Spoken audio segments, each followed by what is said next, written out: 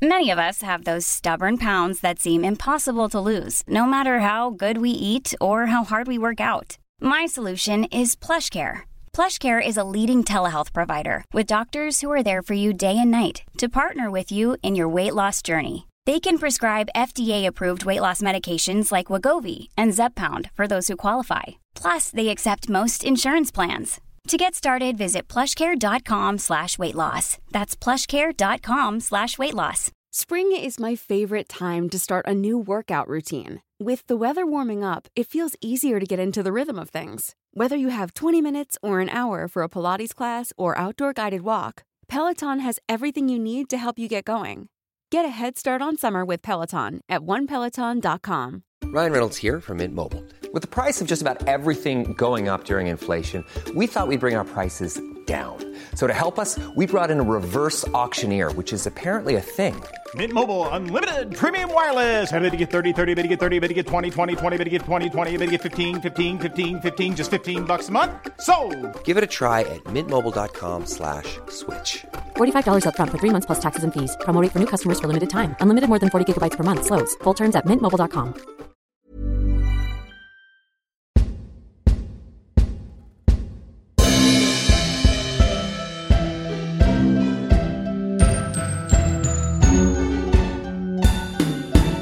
Really 007. James Bond is coming back to the big screen in cinemas in the UK, and we're hoping to go to every one of the 25 films.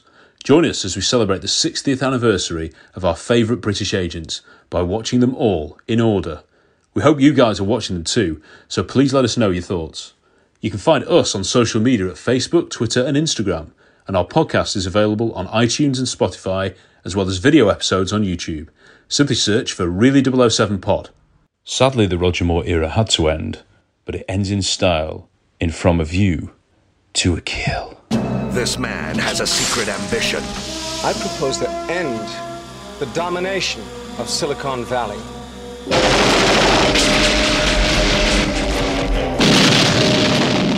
Project Main Strike. A secret plan. For which each of you will pay me $100 million.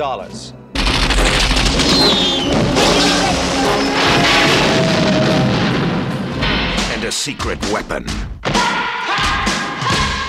We're not sure about her. Name's Mayday. Someone will take care of you. Oh, you'll see to that personally, will you? There's only one man who can stop them. The name is Bond. James Bond. And I'm Dick Tracy, and you're still under arrest. In the world of high adventure, the highest number is still 007.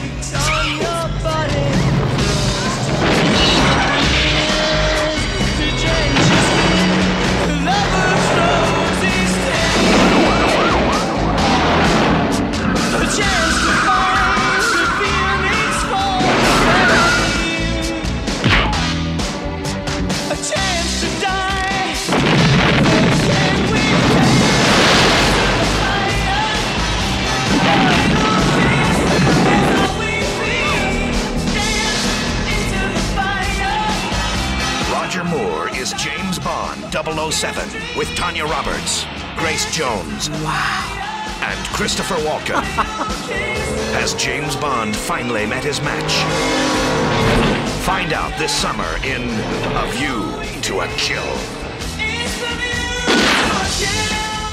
Title song performed by Duran Duran.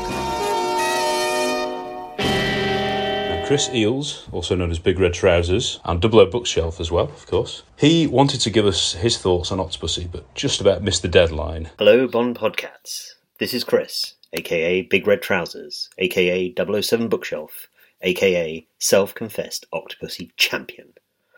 I will admit from the start that, despite all my planning, a bout of COVID has kept me from the cinema and delayed my recording. Many contributing Bond fans have dissected the film and given their positives and negatives, and have executed this analysis better than I, and I hope you will forgive any repetition on my part. But I'm still sending in these thoughts, hopeful the Really 007 boys will forgive my illness and delay and allow my inclusion. Once people find out you're a Bond fan, the inevitable question of what's the best Bond film is easily and these days possibly tediously answered with On a Majesty's Secret Service. However, reframing the parameters ever so slightly to what is your favourite Bond film, and suddenly a whole different selection of movies comes into view. And top of the list for me is Octopussy. Having seen it dozens of times, the act of watching it becomes as much about how it makes me feel as how entertaining it is. And god damn, is it entertaining. When we are tired or stressed, a comfort film can help tune those concerns out, and it is easier to relax watching a familiar film you know will not disappoint. The safe, calming feeling of rewatching familiar movies with repetitive core elements gives an overactive brain an escape and an emotional reset. I believe this is especially true for Bond fans, because we know how a Bond film works and ends already. We know how it's going to make us feel. As a side note, this may possibly explain my physically sickening reaction to No Time to Die. But let us leave that aberration for another time.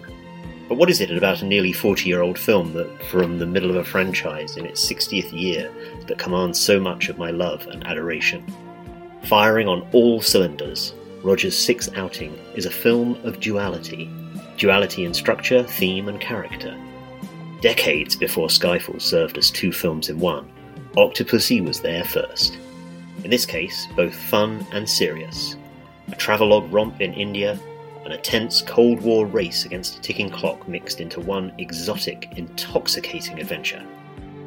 There is duality in what is real and what is fake. The dual Fabergé eggs that kick off the story, the mini-sub pretending to be an alligator, and the fake money plates Khan packs as he makes his escape from his palace. There is duality in Roger's impersonation of Colonel Toro in the pre-title sequence, as one of the knife-wielding twins Mishka and Grishka, making red blouses sexy for men, and of the clown costume wore earlier by 009, almost bookending the film. Roger's early 80s Bond is a Cold War warrior, and Octopussy continues narrative elements started in For Your Eyes Only. The plot has 007 in conflict with Russian forces and her allies, and we are invested more in the relationship between Bond and the heroine than Bond and the baddies.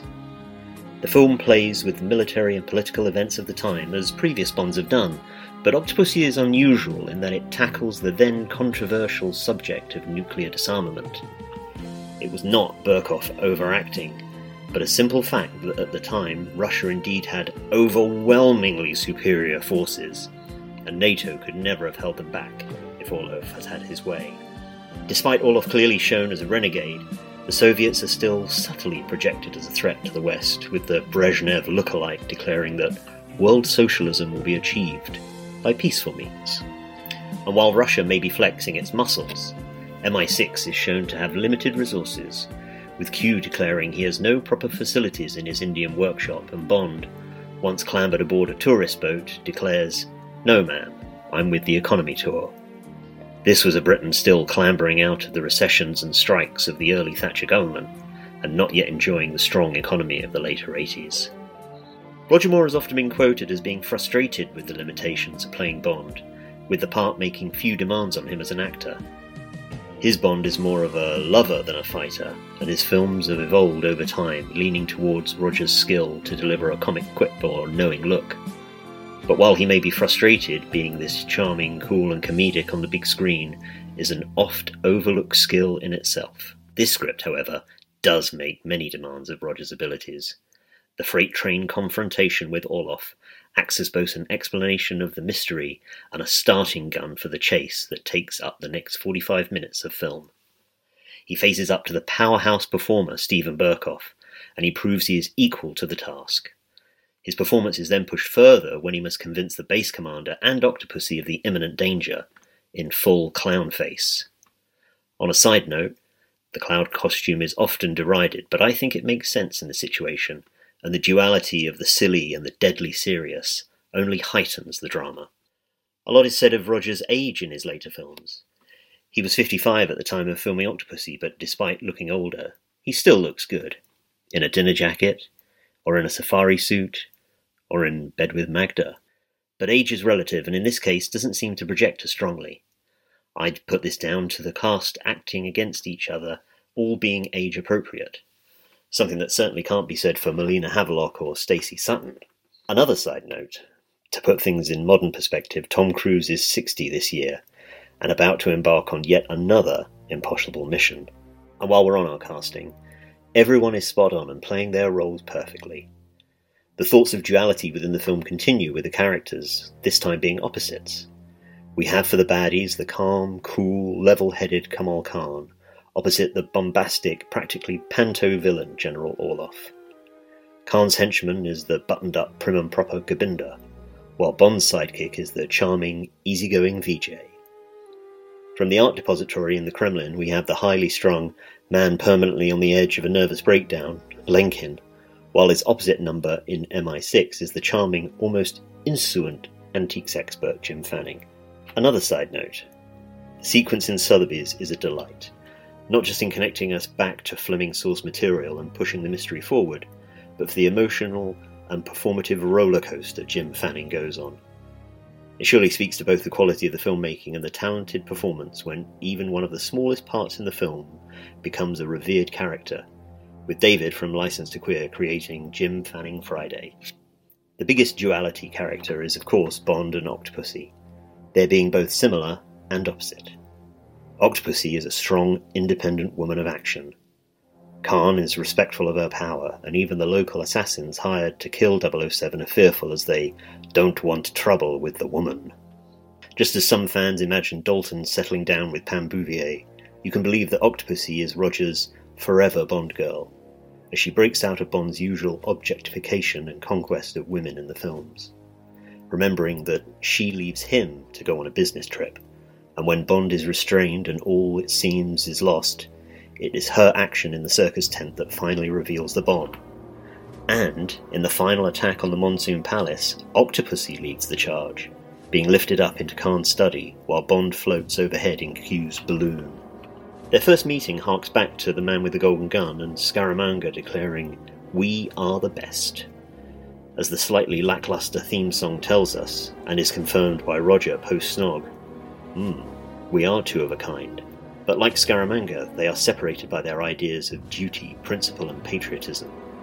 The big difference being Bond's ethics are here being challenged by the heroine, not by the villain, and it is a shame that this is not developed further. Instead, Bond's charms melt the powerful Octopussy into a simpering kitten with one forceful kiss, falling together into the octopus waterbed. Well, I suppose it is Roger Moore after all. It would be remiss not to mention the artwork for the film. We're still in the golden age of drawn movie posters, and the art by Daniel Guzzi is a masterpiece. I don't know if it was Maurice Binder who came up with the image of Roger being wrapped up by 8 of Maud Adams' arms, but the final poster image, with each arm suggesting an element of the film, the egg, a dagger, a martini, a button being undone, is striking, and one of the best of the franchise. Just don't look or question too closely the length of their legs. There is so much to comment on for this film, but I know time is limited, and I haven't even gotten to the greatest cinematic MacGuffin that is the Fabergé egg. If you know which egg is where and does what, well, you've got a better grasp of things than I. Nor have I touched on the pre-title sequence that can make a serious bid for being one of the best, and the terrific stunt work that deserves to be ranked up there with the best in the series. Final side note. Much brouhaha was made of Tom Cruise recently strapping himself to the side of an aeroplane as it takes off, but in the grand finale of the film, we have the amazing Jake Lombard and B.J. Worth simply holding on to the side of Khan's plane. To conclude this rambling, I will submit to both notions, that repetition breeds affection, and that the more you watch something, the lower your critical facility is towards it. I guess I'm therefore doomed to watch Octopussy again and again and love it more and more each time. I've become a functioning addict, and this is a prison of my own making. But, like Bond on an island populated exclusively by women, I've no great urge to escape. Really 007 is part of the Pod Dojo network.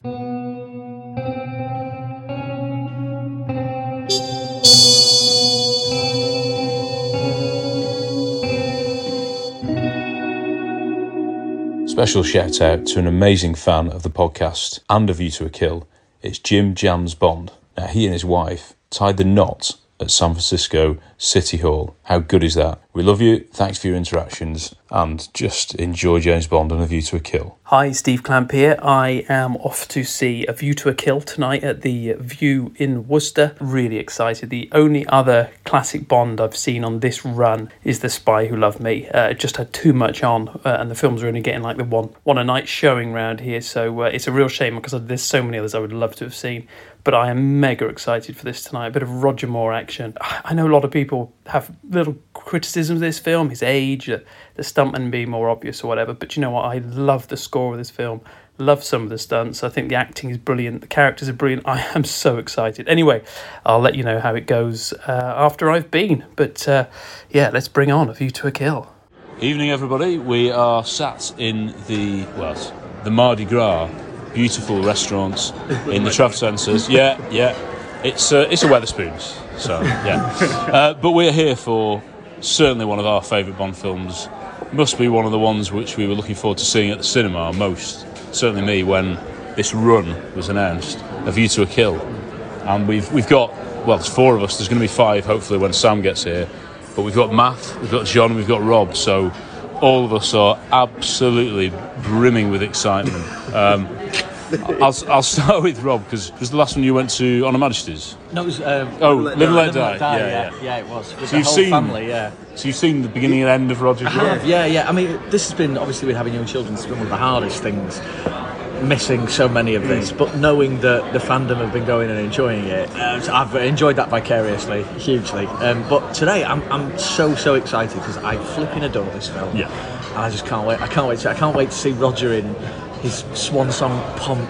I can't wait to see those wrinkles in 4K. I can't wait to see like every frond of that lovely bushy parka that he's got on. I'm so excited about every bit of it. Dear me, it's one of your favourites, isn't it, Rob? It definitely is, yeah. I mean, it's a Glenn, so it will always be. But it's the marriage of excitement, really interesting plot line that is so original in it in so many ways. It's a standalone adventure with Roger Moore being, he's an aging James Bond, but I don't think that alters my enjoyment one bit in this. In fact, I think he's great in it. I think he's great in everything. My worry is that I was saying to you guys before, my worry is that if I watch this today and I get emotional, which I'm pretty sure I will do, he's going to end up my favourite James Bond by tonight. So nothing to worry about, Rob. Yeah, nothing to worry about that. Yeah. Gee. And John, A View to a Kill, where did you have it on your list? Was it mid-table? Or? It's mid-table. I absolutely adore it. I really do. That's the hard thing with these movies. Yeah. I still love it. It's a weird film in so many ways. It's incredible. I'll start with the absolutely undisputed amazing thing. It's got the second best soundtrack of the whole series for me. Yeah. I absolutely adore this. On Majesty's first and this second. And I think there are similarities, actually. I do think the snow job stuff has definitely kind of influenced. I think you better seen that now. Oh, sheesh. You right, Rob? You're okay? I'm not okay. Yeah. Zorin's absolutely one of the best villains. Mayday's one of the best allies. Ally. Sorry, is villain, ally. Yeah. One of the best story arcs. Yeah, it is. Yeah. No San Francisco is one of the best locations. Yeah. Everything that happens in the San Francisco City Hall is grade A Bond. Absolute grade A Bond. Going down that ladder. That ladder with that music is unbelievable. I'm going to cry now. Never mind, isn't it? Roger performs out of his skin. That's never in doubt. Roger is always amazing. There are times when he's with women less than half his age that does come across a bit icky, and watching it on 4D and hearing what he says in the shower at the end. His final line is his final phrase. Oh my word! I mean, that's we're not sure about that, but we'll go with it anyway. What does he say? Well, you'll hear it in a bit. And what is hilarious in this film is the absolute amount of stunt doubles that they're shameless. They're just shameless at showing them. Yeah. And one of the I always think that's absolutely pointless is when it's not even a Roger one. It's when Polar Even Nova is coming out the spa into the car, right? And it's Gogol in the car. But the first shot you see is of a completely different man in the drive. Right, I need to look for this. And then she goes in, and it's Gogol all of a sudden, and I've always been obsessed with that. Gone on the big screen. Yeah. The things you notice. But this makes these kind of idiosyncrasies make Bond what it is, because this film's a bit shameless with it. It doesn't care about doing these kind of things. It adds to the glory of this film, and I just can't wait for it. Math is definitely one of your favourites, isn't it? I know that. Always has been. Yeah, it always has been one of the ones we watched most. This and Octopussy really are, right up there in terms of how much we've watched them, and a lot of that is because we absolutely love them and we really enjoy them. So, yeah, it's quite emotional that we've got to the end of Roger. We keep hitting these milestones, and now we're going to be halfway through the John Glenn run. But this one for me, I just adore it. The things that John's mentioned. I love all the stuff in France as well. The Eiffel Tower scene. The my God! The car chase after that. It's just so I'm hoping for a decent audience who are going to be really involved with it, and there'll certainly be 5 lads who will be guffawing away. Wait! It's just so exciting to watch this. To be honest, I think I've watched this about 5 times in the last year, on something like that. But that's not going to stop my enjoyment of it. My word. Is that the one you watched the most, or is License to Kill? That and License to Kill probably in in the last 3 years or something. Oh, there was. Do you remember before lockdown, before we started this podcast? Me, you and Harry went to Rob's, and you suggested we all put in a pre-title sequence into a hat, and then you pull out a random one. We'd watch it on your projector, and this was the one that came out. You're right. That was so wasn't it a bit like Live and Let Die? The cards were obviously loaded. I'm sure we all chose. I think there were 2. There were 2 of this. I certainly nominated this. Because to get us ready for a pub crawl, we watched an opening sequence, didn't we? Sort of like the night the podcast was really. It was. And then at the end of chatting about Bond and other things for 10 hours, we got in, didn't we, at midnight, we need to watch a Bond film. So we watched License to Kill. Just because we'd already seen the start of it. And then halfway through we had cups of tea. It was so we did, it was civilised, wasn't it? Harry did a tea run, didn't he? Yeah. Beautiful. Gosh, a lot's happened since then, hasn't it? But, if it was possible, I'm even more excited having listened to this conversation now. It is. Just imagine growing up. I think I did see Living Daylights at the cinema. I was very young, so I can't remember much about it. So technically, this is the first one I haven't. But obviously, I didn't see License to Kill at the cinema. But I can't think of one that I like more than A View to a Kill. It's these 4. I keep saying Octopussy to License to Kill. They're all very different. But I love them all. And then Moonraker, GoldenEye. The scale of this is cinematic, though. It is. Not just the music, but Golden Gate Bridge stuff. That can only be watched on the cinema. Fully appreciate it. It stunts then.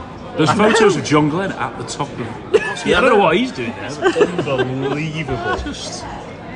What about you, though, Tom?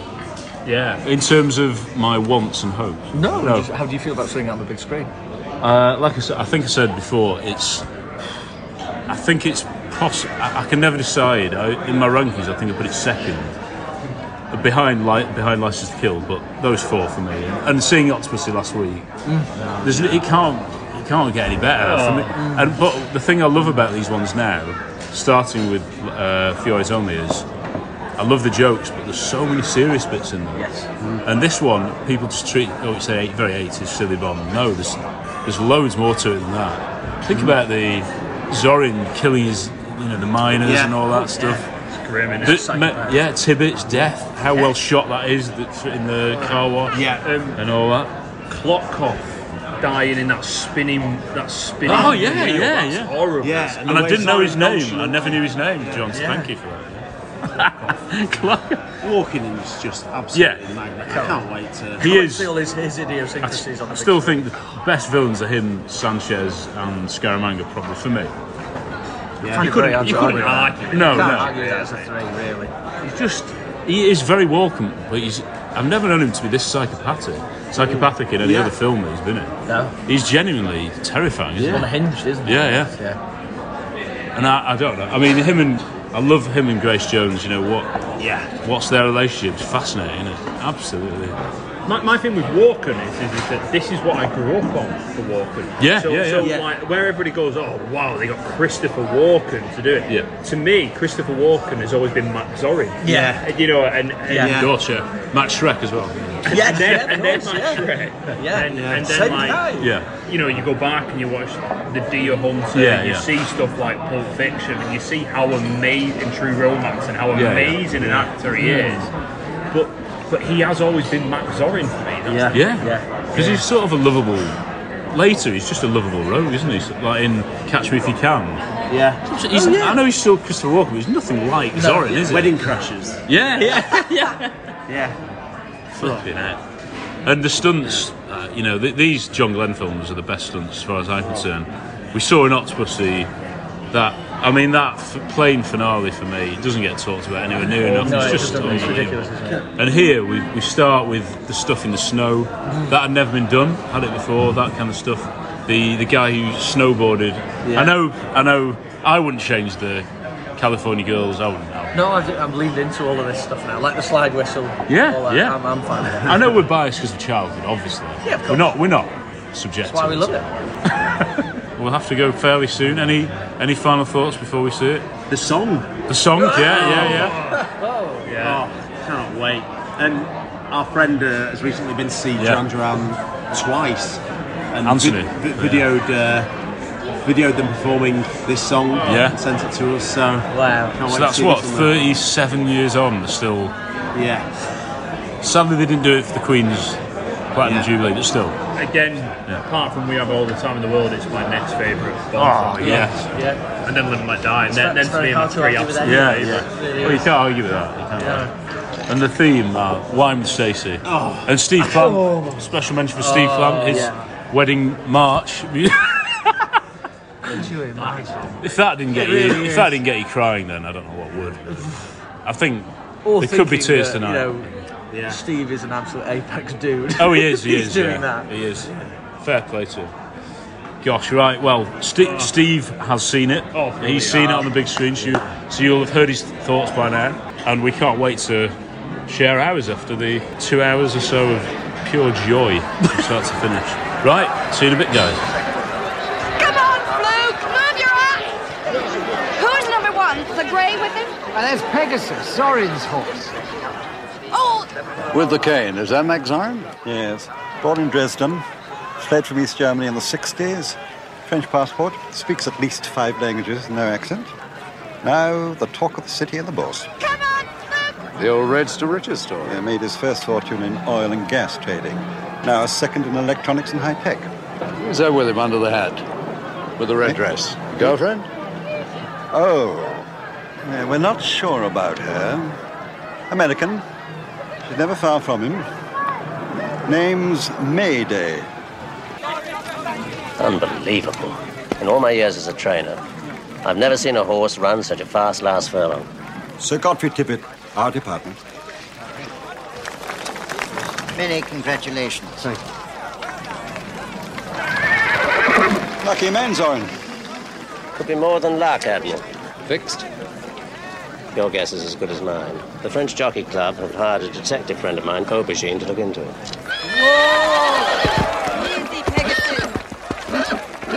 Calm down.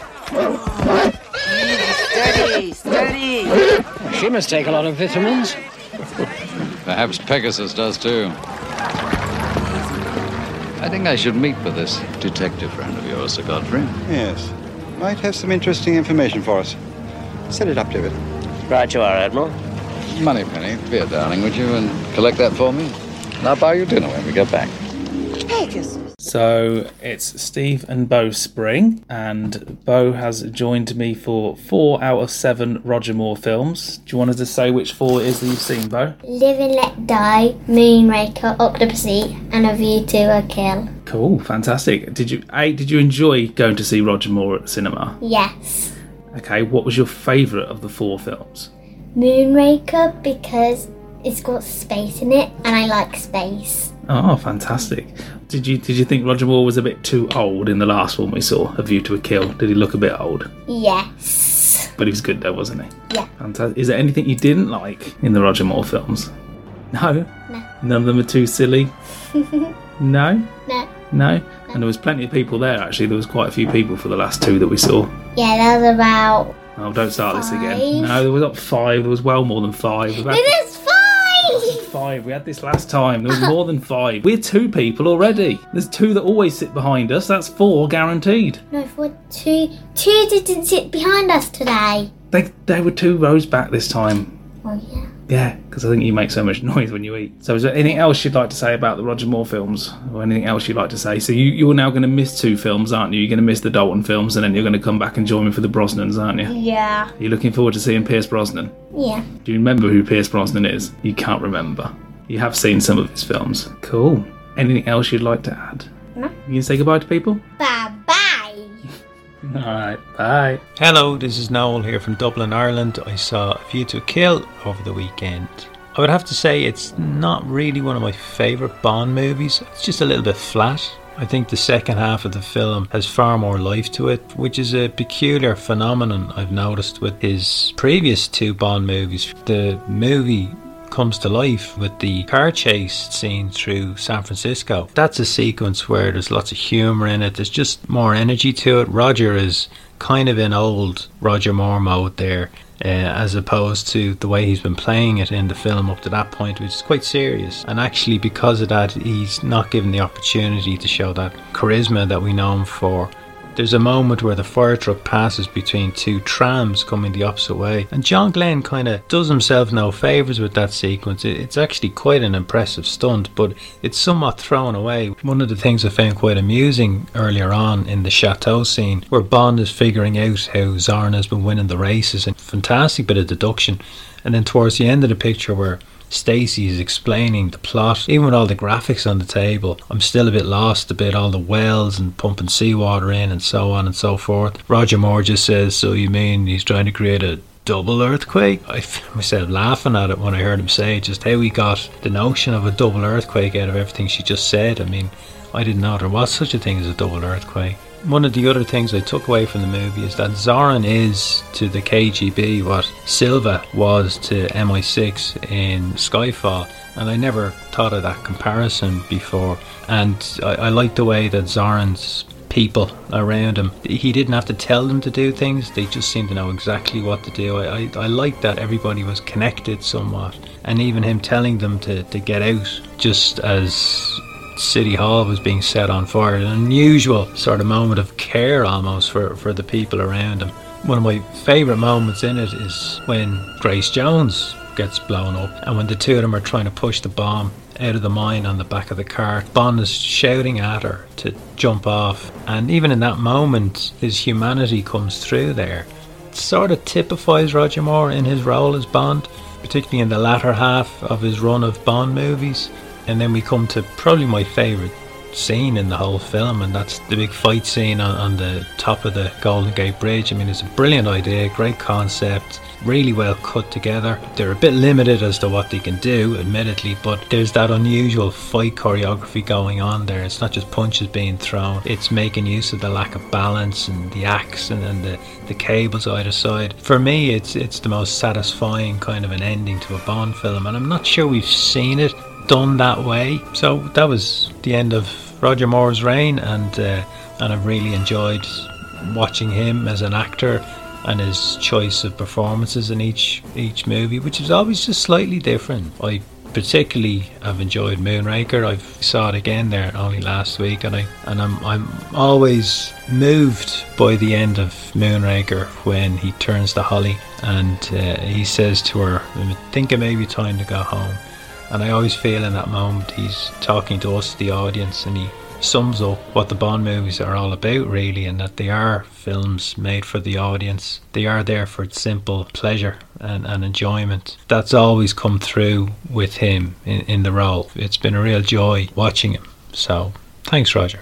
Thank you. Mr. St. John Smythe, allow me to introduce myself. Mr. Zorin, it's a great pleasure. Carl, one of the grooms asked if you go to the stables. Of course. I must congratulate you, Mrs. Zorin. Your stables are magnificent. Built in the 16th century by a duke who believed he'd be reincarnated as a horse. Have you been interested in thoroughbreds long? Oh, no. As a matter of fact, I had a rather dotty old aunt die and leave me some stables, so I thought it might be rather fun to breed and raise horses. I take it you ride.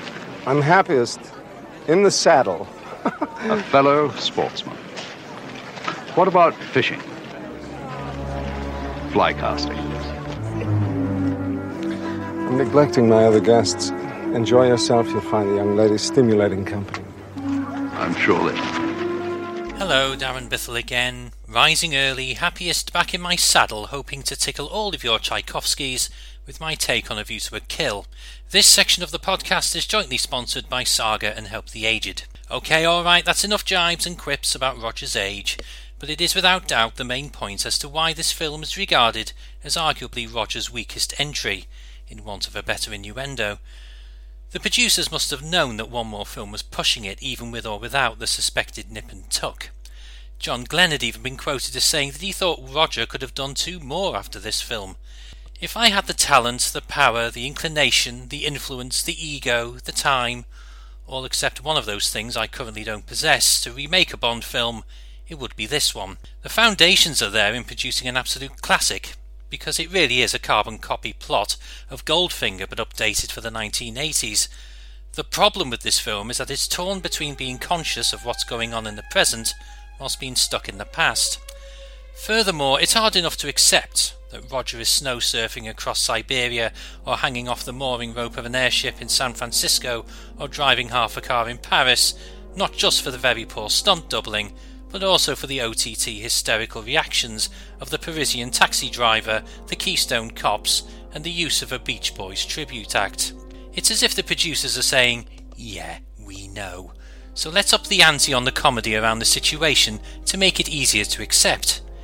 But if only the comedy worked. You may think that this is going to be a rather stinging review, but it isn't. As mentioned before, I hate the term guilty pleasure and I never use it. You don't take an absolute classic and remake it.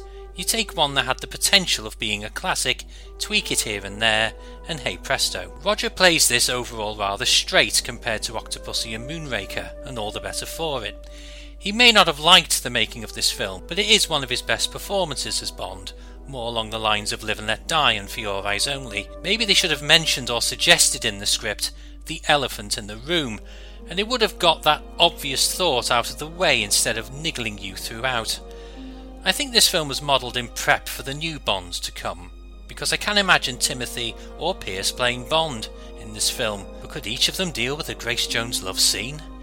Speaking of Grace, she has such a magnificent presence that compensates any lack of acting ability. She's a fantastic henchman. The working relationship with Roger is well documented. However, in a Roger Moore tribute copy of MI6 Confidential, she is quoted as saying, "I remember Roger making me laugh so much on the set and also during the campaign. He helped me as a struggling actress, very fresh in a big movie, so it was quite intimidating. He made me feel very much at home, very relaxed. We could talk about anything, such as the right volume to play your music. He was one of the most beautiful people inside and out. I'm sorry I'm going to miss him. If only she attended one of Roger's evening with shows."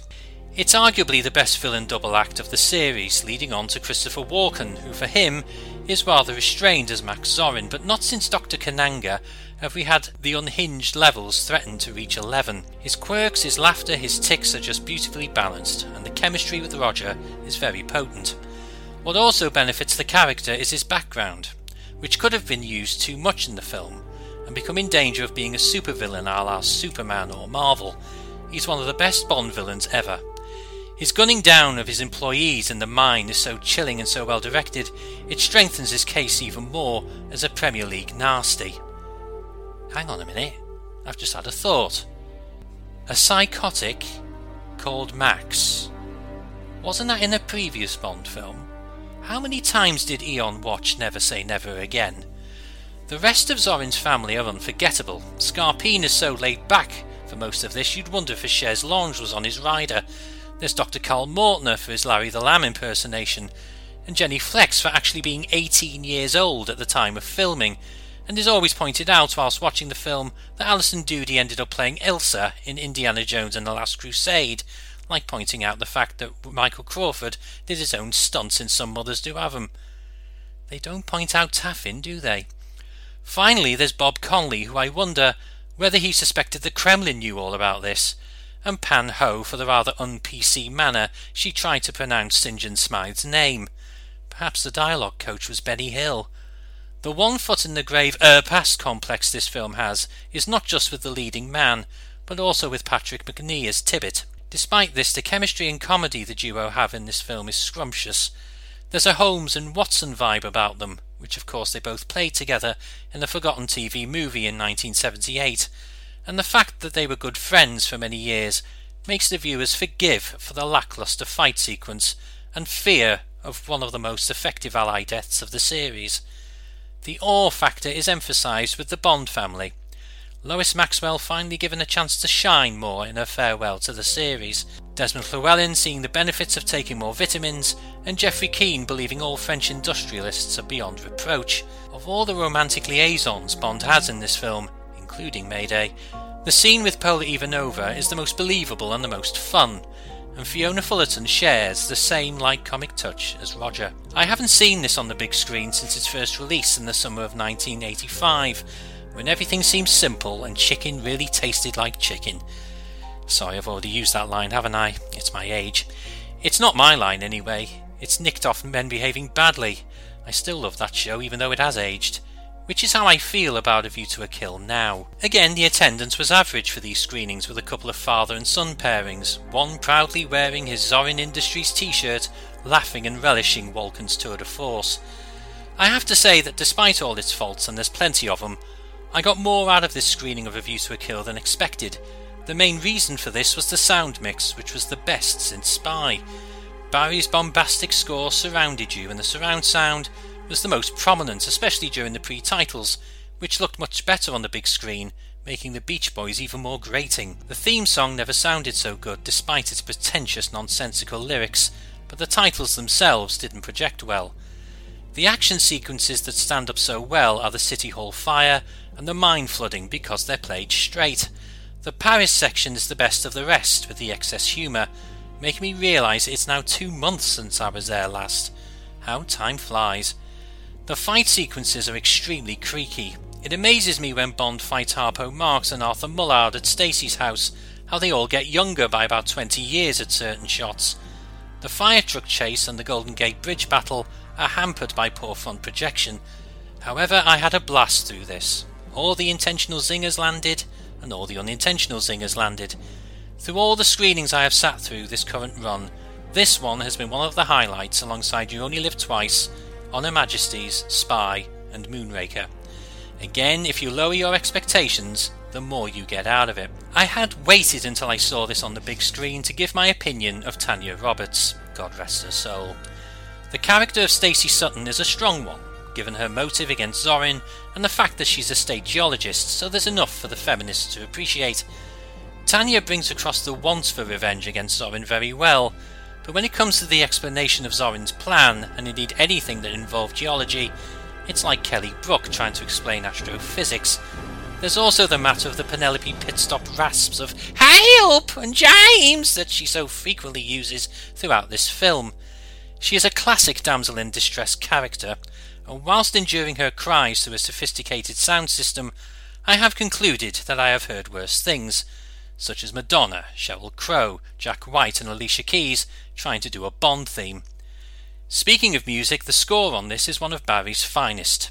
Using the same bass line as the On Her Majesty's theme, the action sequence theme, complete with rocking guitar solo, is excellent, and overall the score is grand and dark, but doesn't overstep the mark. Upon release it stood against the competition, but the takings were lower, so with sadness and relief, Roger hung up his PPK.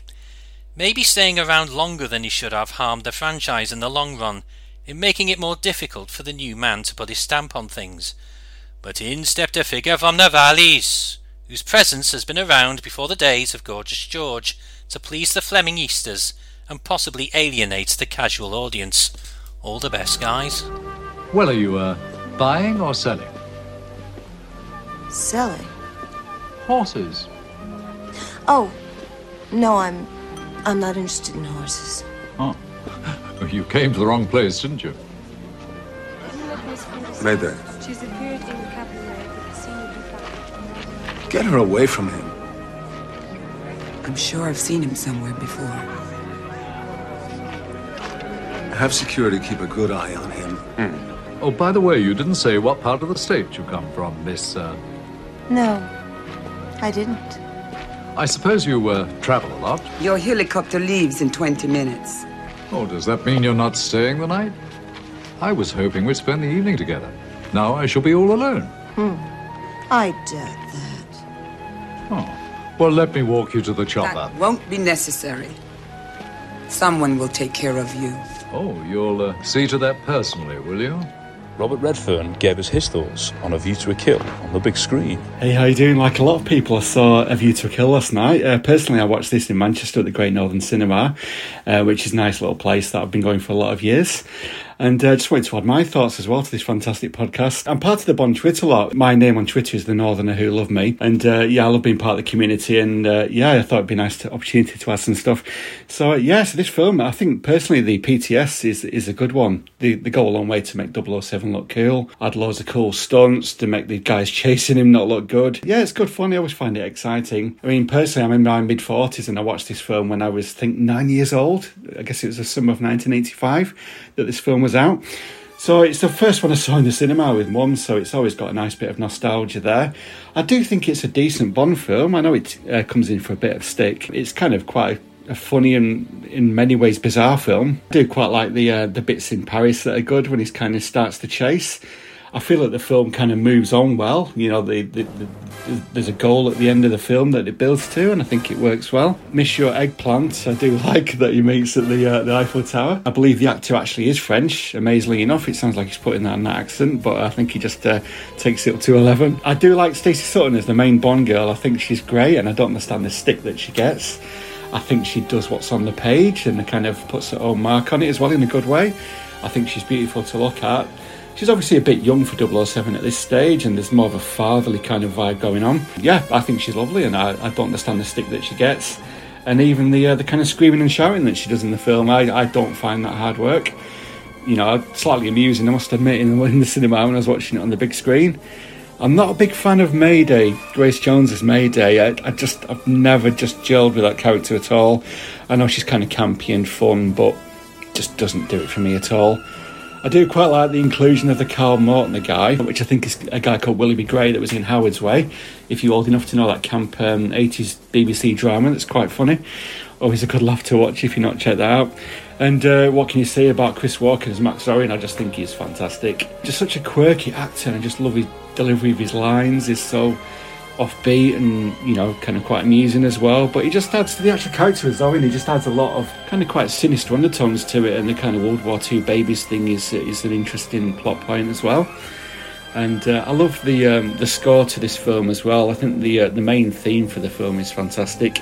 It's definitely one of the better 80s ones, for sure. I do love that band as well. So all in all, it's just a fun film, you know, and it was good to see it on the big screen.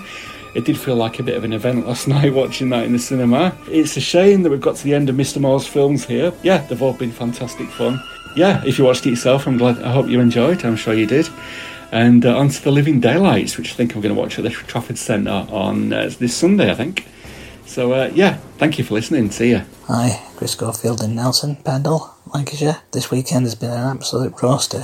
The government put out a guideline saying to stay in the shade, don't go out in the sun. So what did I do? Instead of sitting out in a beer garden, I went to the View Cinema at Preston and watched A View to a Kill.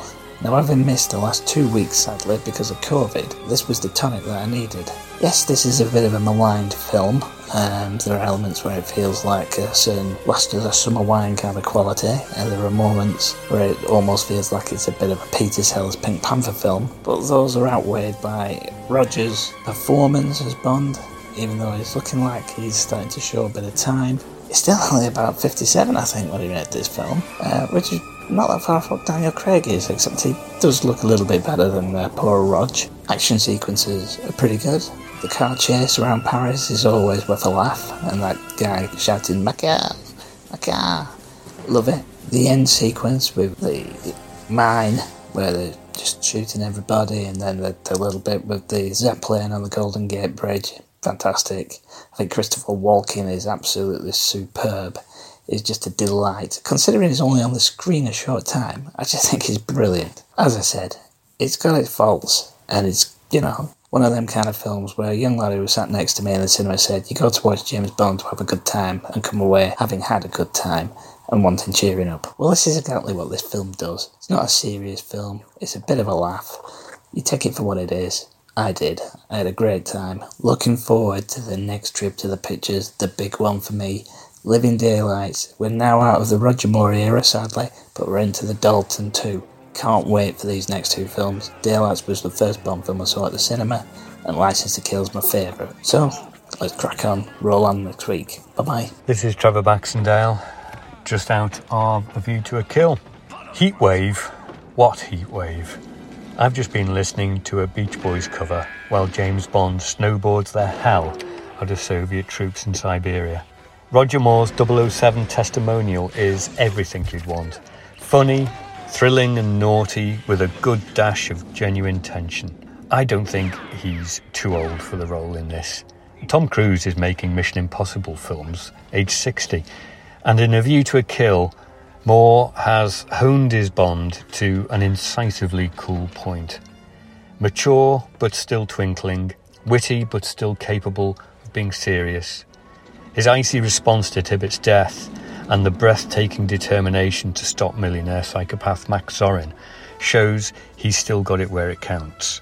The escape from the burning City Hall, carrying Stacey in a fireman's lift while climbing down a ladder to the soaring accompaniment of one of John Barry's most impressive scores, is pure Bond as hero, and quite possibly Roger Moore's finest moment as 007.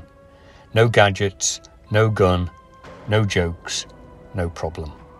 The fire engine chase that follows is 80s Bond mayhem at its best, and the Golden Gate finale is a big screen tour de force, as spectacularly vertiginous as you could hope for. This is Moore's brilliant final hour. Whoever follows him has got big shoes to fill. Touch him! No, she's supposed to... Follow the parachute! No. Is it English? Out.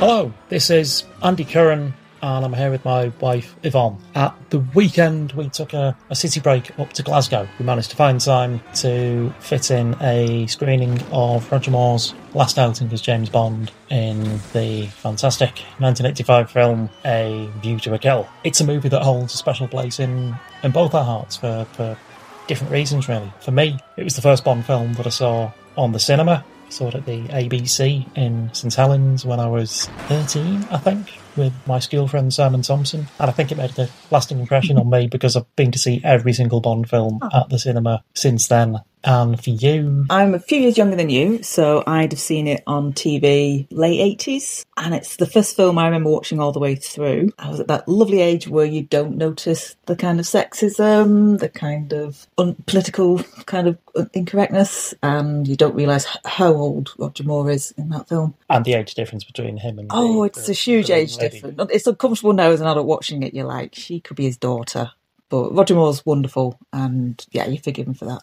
Yeah, there's the warmth and charm is still there from Roger Moore. You can't really sort of dislike what he does with the... No, he carries the film, he's great. It starts off, of course, with the wonderful Duran Duran song, A View to a Kill, which then gets repeated through the movie. It's great, I love the soundtrack. You very kindly got me the CD a few years ago, and I play it a lot. It repeats the View to a Kill music, where it goes from the big crescendo heroic music to kind of a soft romantic theme, and it's just lovely. It can be used for heroically carrying somebody down a ladder, or for baking somebody a romantic quiche. Oh, yes. Yeah, can't beat Bond where he will bake his lady a quiche, do some DIY, and tuck her in bed. Very nice. Fixes the phone box, basically, after having next a full bottle of red wine, I noticed. But yeah, going back to the start of the movie and sort of all the soundtrack issues. I'd always thought that the inclusion of the Beach Boys music in that opening scene was maybe a little too much. But I've got to admit that watching it at the cinema on Saturday, I was just sat there with a big cheesy grin on my face when that kicked in. It's a fun bit. Yeah. It doesn't overstay its welcome. It's on for about 30 seconds, and then it's back to the Bond. shooty bang bang stuff, which is all good fun. You know, the great title sequence with all the neon. You were saying it's probably the most 80s Bond film. I'd argue it might be.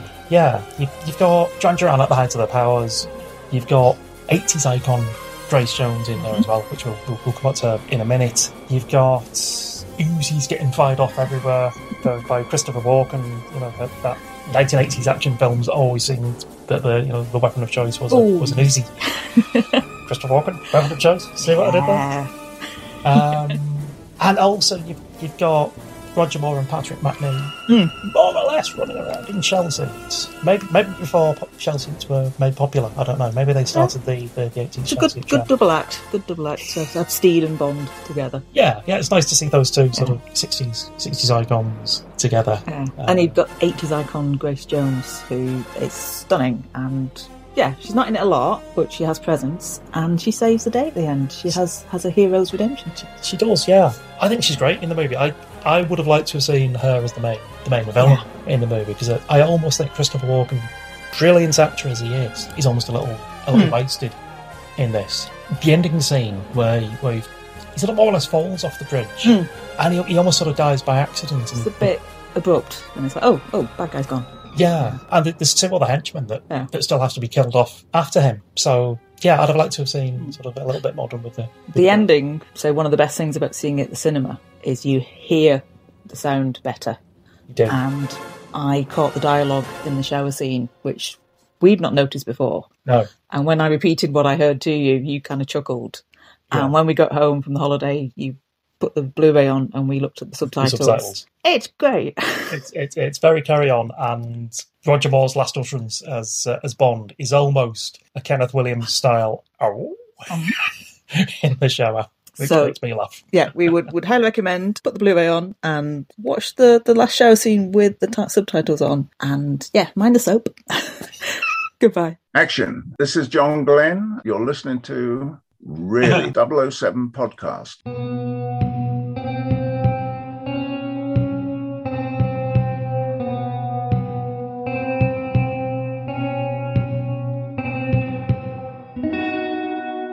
Hi everyone, that guy Si, a November Man here. Tell me, is it a crime to like A View to a Kill? Some might say, but not me. I say crime as I won't be seeing this at the cinema, which is a crime. Why? My nearest Odeon is using the screen for a court case. As ridiculous as it sounds, I happened to be called to jury duty at that same cinema a few months ago. Had I not been, I say it sounded like a naff boy not to show it. It's a shame, as they are showing them all the Bond films, the official ones it is, par this one. So if you are seeing this at the cinema, I'm envious. It's staggering that this is the 7th Bond film released in 12 years from the same actor, Roger Moore. Pardon me, Sir Roger, of course. And it's sad as it is to be his grand finale. I always say For Your Eyes Only is my favourite Roger outing, but boy, this is a close second. The pre-title sequence, I'm saying it, is my favourite from Roger. It's daft, let's be honest, but the action is shot so well, and what elevates this film so much is the Barry score. Incredible, it truly is. The DNA of On Her Majesty's Secret Service lies within, but has this mature, modern action feel to it. Really is a brilliant soundtrack. Probably my favourite Barry score. Speaking again of the music, as it plays throughout the film, to me it almost has a superhero quality. It's difficult to describe. An example, the scene where Roger saves Stacey from City Hall, carries her down that ladder, is a standout for me. Such a tense scene, the use of the music and the public cheering and clapping when Roger lands on the ground. Great stuff. The main theme song itself is brilliant from Duran Duran. I don't mind a ballad, but they've been coasting by for the last few.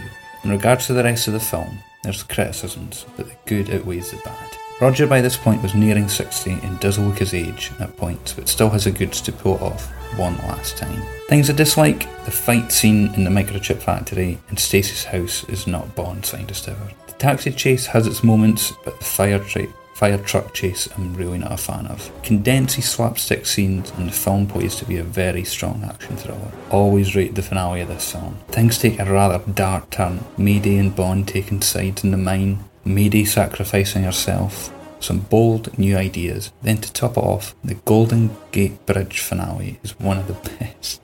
Wow, it's such a unique location, so famous, yet in some way it feels quite claustrophobic. There's so much at stake. The public below. I also can't think of another Bond film that uses a landmark in this way. It's so memorable even now. The film, I feel, should have actually ended up there with Stacey and Bond. And let's not forget the villain, Max Zorin, Christopher Walken. One of the best and most demented from the series. I love his backstory. He eventually unhinges as the film progresses, all the way through to his demise. Some great dialogue from him. Intuitive improvisation. I'm sure we're going to get some Walken impersonators, myself included. Looking back on Roger's tenure, I'd say over the 7 films, he had, for the most part, some of the best villains of the franchise. What's left to say? Was Pussy, a more fitting end for Roger? Probably yes, but I just love this film. I'll say it's probably my favourite last film from an actor with a lengthy tenure. Roger doing what he does best. Charming and eyebrow raising to the end. Even if he does drop the soap, or was it Stacey? My next stop, next week, Tim Dalton, The Living Daylights. See you then. Hi, it's Patch again. Though I've not been able to see A View to a Kill at the cinema these past few days, sadly, I'll still give my usual thoughts. So, whilst Octopussy would have been an excellent film for Roger Moore to go out with, we instead have this 007th adventure with him. It's another one of those which has certainly divided opinion, and gone through a lot of varied assessments over the years. Most of the criticism, understandably, goes towards Roger Moore's advancing age here. Now, I'm not going to argue with the idea that Roger being nearly 60 here, it's perhaps somewhat uncomfortable to see women sleeping with him when they're old enough to be his daughter. The film perhaps could have been tailored more towards this, as well as doing a better job of hiding his stunt doubles' faces. In general, maybe Richard Maybaum and Michael Wilson should have deliberately written this as a last hurrah for Moore's Bond, rather than just continuing on as usual. I don't mean in the big final chapter route that No Time to Die took, but more so acknowledging it in a subtle way that this is the last mission as an audience that we will see his Bond go on. Naturally, an idea I like that has already come to the mind of some fans is that instead of Fiona Fullerton's Pola Ivanova, we could have instead had Barbara Bach reprise her role as Anya Amasova. I don't know if she would have agreed to such a cameo, however, and the whole KGB involvement in the plot does raise some questions as to whether more should have been done with it, or whether it should have been kept out of the story entirely. Still, purely from a fan's point of view, I would have enjoyed it. It might have been more fitting for Bond to have a romantic relationship with a secondary Bond girl in this manner, one that's closer to Moore's age. Meanwhile, Stacey Sutton as the main Bond girl could have had just a paternal relationship with Bond, similar to what was done with Melina in most of For Your Eyes Only. Despite these issues that I've just discussed, I do want to stress that the film has significantly improved for me over time. No longer am I indifferent to the overall experience, as with my appreciation of John Glenn's fine direction and multiple fun characters, I can never accuse A View to a Kill of not containing some enjoyment. Indeed, I thoroughly enjoyed a good deal of what the film has to offer. All of the action in France, from the Paris car chase to Bond escaping from the Rolls-Royce underwater, is a lot of fun, and I would honestly say that James St. John Smythe is probably the best cover that Bond's had in the series since Peter Franks and Diamonds Are Forever. Fancy that! Both are in an actor's last film of their tenure. In fact, same with Dalton in License to Kill, one might argue, if Bond pretending to be on Sanchez's side counts. Anyway, I love all the banter between Bond and Tibbet, and like with VJ and Octopussy, he's definitely one of the most distressing of any ally in the series. I felt maybe the pace does tend to slow a tad when the film reaches San Francisco, but it's good to see Bond doing a bit of detective work nonetheless. Him infiltrating Zorin's pumping station and nearly getting sliced by the propeller is another great example of how the John Glenn films usually don't rely on gadgets to help Bond get out of hazardous situations. As for Tanya Roberts' Stacey Sutton, my most recent rewatches have improved her standing for me somewhat. Most of the time she's generally not too bad, the occasional annoying scream aside. While she doesn't compare to Maud Adams' Octopussy in terms of chemistry with Roger or as a strong character, I wouldn't say she's totally useless or uninteresting. We should remember that she's a civilian and not used to a lifestyle like Bond's where danger's creeping around the corner. The fact that she manages to drive a fire truck through the streets of San Francisco while being chased by police cars and trying to ensure Bond doesn't get killed when he's hanging onto the loose ladder, I think that's rather impressive. Heck, she's even responsible for stopping Bond getting killed when the blimp has reached the Golden Gate Bridge and they're trying to knock him off. Also, I like the moment in the chase when she playfully turns on the sirens like I'm sure many people driving a fire truck would want to do. As John Glenn suggested, it's like a childhood dream, isn't it? Speaking of the fire truck chase, I actually don't mind it. Yes, the police are played for laughs, but I find that the crazy stunts of Bond hanging onto a swinging ladder or the truck driving off a raising bridge are both excellent, and surely we can all agree that there is some genuine jeopardy there. Anyway, the climax, I would say, is where the film really peaks from beginning to end. The brilliantly weird but engaging villains of Zorin and Mayday get to show their true craziness and depth, and the tension before the bomb explodes almost gives Octopussy a run for its money. Almost. Mayday turning good is a welcome expectation subversion, and I can't get enough of the superb Golden Gate Bridge fight, which does at least somewhat acknowledge Moore's age in comparison to Christopher Walken as a younger villain, who can maybe be a bit faster. This might not be Roger's finest film, or even the ideal one for him to finish his tenure on, but what do you know, it's a lot of fun. I'll close off with a tribute to Roger's Bond. He's simply the most heroic of the lot, isn't he? He can appeal to children and adults alike, and though like all the Bonds he can be a flawed character, you could probably still look up to him in some ways. As with Connery, we truly saw him grow into the role and make it his own.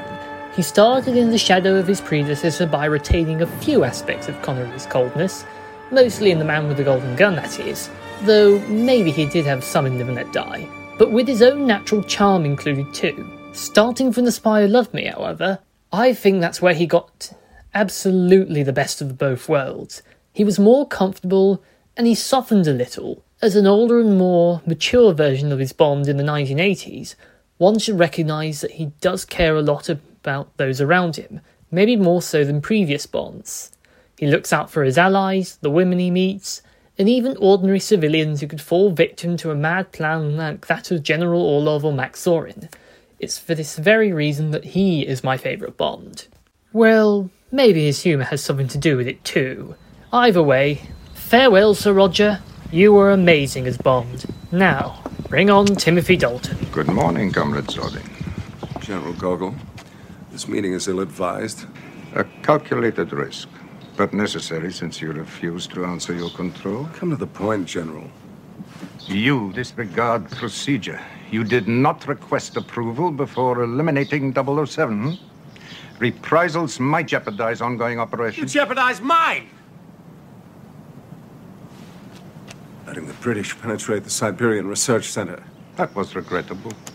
Your racing activities attract unnecessary attention, but more disturbing are your unauthorized commercial ventures, and we cannot tolerate that. The issue is irrelevant. I've made new associations. I no longer consider myself a KGB agent. We trained you, financed you. What would you be without us? A biological experiment? A physiological freak?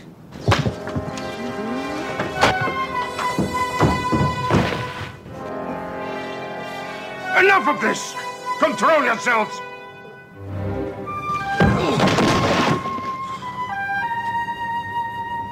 You will come back to us, comrade. No one ever leaves the KGB. Hello, this is Gary Kay. I was really looking forward to seeing A View to a Kill on the big screen yesterday evening, but unfortunately the showing got cancelled by the cinema at the 11th hour due to the air conditioning system failing in the cinema during that very hot weather that we've had. I had actually seen the film on its original release back in 1985, so 37 years ago. Ended up seeing it a few times at the cinema. It was the very first Eon James Bond film that I ever saw at the cinema, so it was a real event going to see it on the big screen. My strongest memories that I have of seeing it for the very first time at the cinema were hearing that amazing John Barry score through the cinema sound system, one of his very best scores for the James Bond series of films. Maurice Binder's very striking fluorescent title sequence for A View to a Kill, that really stands out in my mind. Always loved the Duran Duran title song. Still one of my absolute favourites today from the entire James Bond song canon. Anyway, I ended up watching the film last night on Blu-ray, and the first thing that struck me is how much I enjoyed the film, but seeing it on the big screen is significantly better with these James Bond films than watching them at home. I even had some high-definition noise-cancelling headphones on to get that real immersive sound experience that you get in the cinema, and it wasn't bad as a second option, but hearing that magnificent score through a cinema sound system is the way to go. As I've mentioned before, Roger Moore is my favourite James Bond, really closely followed by Sean Connery. Have to be honest though, in the film, Roger did look a little too old for the part, and with Tanya Roberts as his leading lady, the age gap was clearly apparent, and also I thought that in a few scenes Roger looked a little uncomfortable. It's a shame that they didn't pair him up with an older actress in the film, because I think it would have looked that much better. As I said, Roger's performance was excellent throughout. He's still got that twinkle in the eye in the film, and his delivery of the witty quips is second to none. I particularly enjoyed Roger Moore's rapport with Patrick Macnee's Tibbet in the film. There was some lovely banter between the two characters. Other character moments I enjoyed in the film were the moments between Christopher Walken's Max Zorin and Grace Jones' Mayday. I just think that pairing of those two villains works so well in the film. Grace Jones looked absolutely stunning in the different outfits that they gave her, the very striking look that she has and the costumes to match, and such a strong performance as well from Grace Jones, as well as one of my favourite actors, Christopher Walken. So as Bond fans, we were very lucky to get an actor of Christopher Walken's quality. I remember enjoying the pre-title sequence at the cinema. I enjoyed watching it at home again last night. I remember that the sequence in which Bond takes the Skidoo ski and uses it to surf effectively, which is now snowboarding, and it certainly wasn't a known sport for most people back in the mid-80s. I remember that in the mid-80s, that sequence with the cover version of the Beach Boys' California Girls song got a massive laugh back in the 80s in the cinema, so I'd be quite interested to know how audiences today reacted to that sequence, whether they still found it funny, because you sometimes read comments on Twitter with people deriding that sequence. Anyway, really enjoyed my rewatch of A View to a Kill last night. It may not be my favourite of Roger's Bond films, and Octopussy would have been the ideal film for him to exit the series on, but it's still nice, like Diamonds Are Forever with Sean Connery, to have just that one additional James Bond film for Roger Moore, and very much looking forward to hopefully returning to the cinema next week to see The Living Daylights and a brand new Bond. Anyway, hope that most of you got to see A View to a Kill on the big screen this week, and speak to you soon. All the best. Tom Donnelly returned to give us his thoughts on A View to a Kill. So in the cinema on Saturday night, it's one of the Roger films that I've seen most often, only beaten by, I think, Live and Let Die and The Spy Who Loved Me over the years. It's one of my favourites. I know it doesn't score highly on other people's lists, but it's just such an entertaining film. 2 hours of pure entertainment, or Roger-tainment. This is Roger's last turn as James Bond 007. 7 really good films. You can see why he stayed in the role so long, even though he was too old by this point and probably should have been replaced. But would you have got the same film? Same with Octopussy. 2 really enjoyable films with great casts and great plots. It's been said that A View to a Kill is an 80s update of Goldfinger, and there are a lot of similarities between those films. You know, they both love a scale model for sure. And I think it's a film that, you know, I instantly warm to and always have. It, you know, the Roger films take me back to childhood and take me back to... Because these were the films that I saw on TV and had on VHS tape and you know, that got me into Bond, along with Connery, of course. But it was the Roger films that really, really sold me on Bond. And I think that's the same for a number of the listeners and contributors to the pod. Yes, there are holes in the film. I think the pre-title sequence is good, but it's marred by the fact that, you know, the use of the Beach Boys. But then, you know, you go into the titles and you have one of the best, I think, one of the best Bond themes of the franchise by Duran Duran. Really enjoy that song. It's definitely in the top 10, if not the top 5 for me as the theme songs. The film itself probably doesn't make my top 10, though it's probably higher on my list than others, which I totally get. But I just love the film, and I think a big part of that is Christopher Walken. I mean, he's just absolutely immense as Max Zorin. You can't imagine anybody else playing that role, and I can't think of a film that Christopher Walken's been in that I don't like. So, you know, all the more reason why I like this one. I'd never seen it on the big screen, so it was really great to see that. I'm a little sad now that the Moore era is finished. As I say, I really, you know, I grew up with Roger as Bond, as many of us did.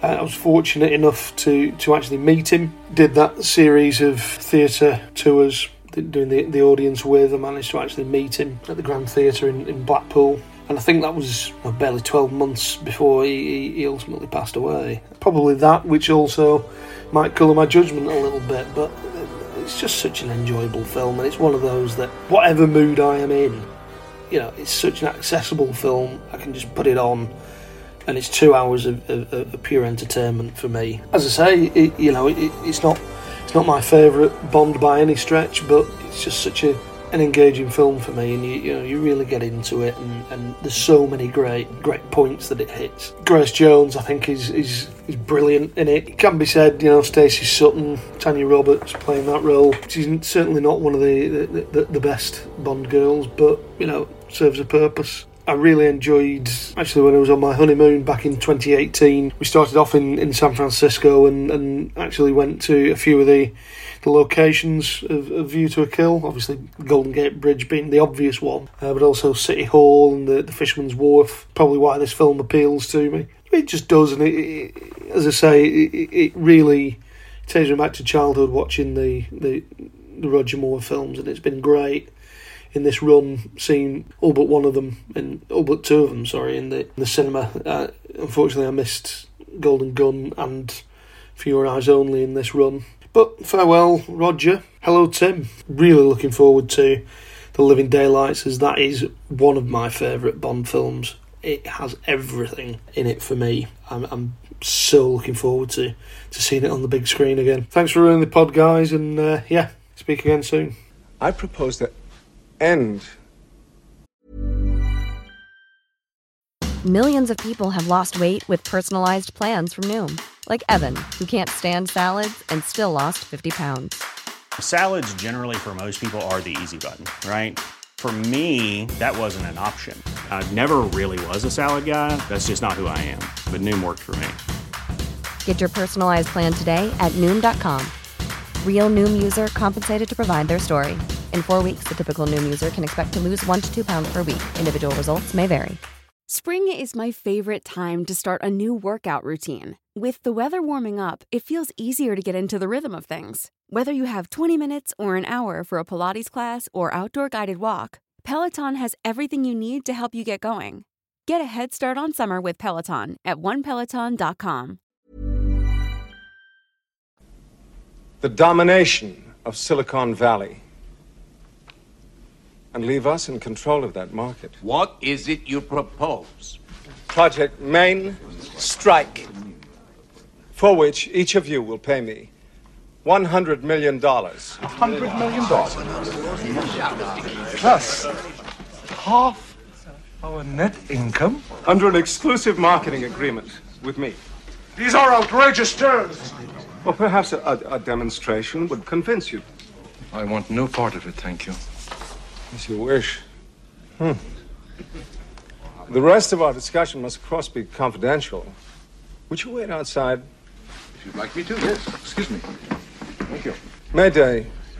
I'll provide you with a drink.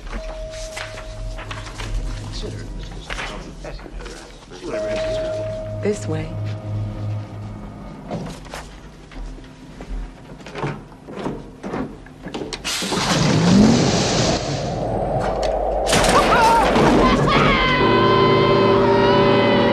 Right, so we have just watched A View to a Kill, the final Roger. Dear Roger. The final Dear Roger. And we are a full squad once again. The Four Musketeers have returned. Bobo is here with Chris and with Kieran Richard. Funny thing, really, that was I thought there was a number of people in there that probably you'd go, why are you seeing a Bond movie? It is 40 plus degrees outside and it's an air-conditioned cinema, so there's a possibility they've just come in for a bit of a chill. But then again, we are starting to see the same ones. Yeah, that's right. Each week in, week out. The same characters. Yes, the same people eating the same food. Well, if you'll forgive me, this week we certainly had a licence to chill. We did, quite right. We did. I thought that was excellent. I really enjoyed that. Yes, I really enjoyed it. I must say, whenever I've watched it on DVD, Blu-ray, TV, I've always been able to tell that Roger Moore looked a hell of a lot older, but I must admit, on this showing, he didn't. I always thought that his eyes were really starey, particularly at the party outside the Zorin's party, but it wasn't so noticeable. He wasn't quite as looking elderly as what I thought he did. I do like the word starey. Yes. And I'd like to use that in everyday conversation. You may. Starry and starry-eyed. It's like I said to you, Bob, before, because when he's at Ascot and he's got the top hat on, he actually looks quite youthful in the face. Yeah. And I think his hairstyle has a lot to do with that as well. It's like I said to these guys, it's very, very minute in detail. He's gone full Templar. But if he's got... If he's trimmed at the back and not as bouffantish... Are you concerned about his DA at the back? That's what it is? It's, I just think the shorter it is, the more youthful looking it seems to make. Okay. His style. Did you notice how thin his hair looked and balding in parts when they were doing the underwater bits? Did you? I know you spotted some of it when that cat disappeared on the staircase and scared you half to death. When the popcorn went flying. There was a popcorn moment. He'd completely forgotten about the cat being startled on the staircase. Yes. And some members of the audience were injured. But apart from that... But no cats were harmed in the making of this production. No cats were harmed. How does that... a contraption of Q's get up the stairs? Is it the same Dalek principle? Like a Dalek. Just run away from it. We'll never find it. I'm saying, how is he singled out that house to go to? Why would he be crawling around with it there? Again, anyway, the mystery of the movie. These are the questions that we only ask ourselves afterwards, when obviously during the production meetings and script meetings they don't ask these questions. Precisely. But what have we seen that's new tonight, chaps? I know one thing that still annoys me about the film is that police officer. He's just ridiculous. The one that says about Dick Tracy. You're not keen on him, No, I'm not. Oh, jeez! And his peculiar grasp of language. Steering wheel as well. There was no need to bring him back towards the end. I don't think. No. He'd been in it enough. Yeah. It's Sheriff Pepper Part 2. Yeah, that's true. Stacey's a pretty adequate Bond girl until she gets to the screaming stage. Yes. How the hell can an airship creep up on you? Behind you, he says. And you'd expect her to go, oh, and then walk 10 feet in the opposite direction. But no, she gets grabbed from behind by a bloke leaning out of an airship. It is a bit much in that respect, but huge fun. I mean, I must admit, it's always been one of my favourites, Rogers, and it's still great fun now. Yeah, good John Barry. It's a great score, really. Golden Gate Fight. I think it's one of John Barry's best scores. I really do love it. No, I think it's spectacular. No, it's not one of his best by any means. It's not one of his best by any stretch of the imagination. I think on the scale of what?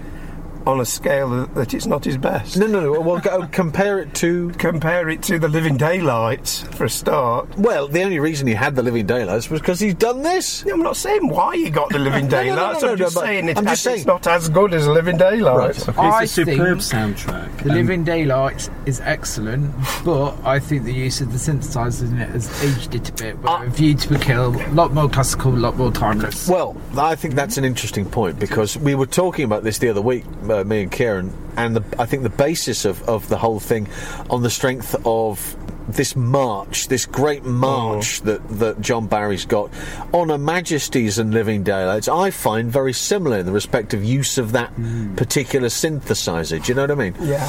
And so, I think that's an interesting point, that maybe it does date it a bit, because you can think, the synth, that's a particular period.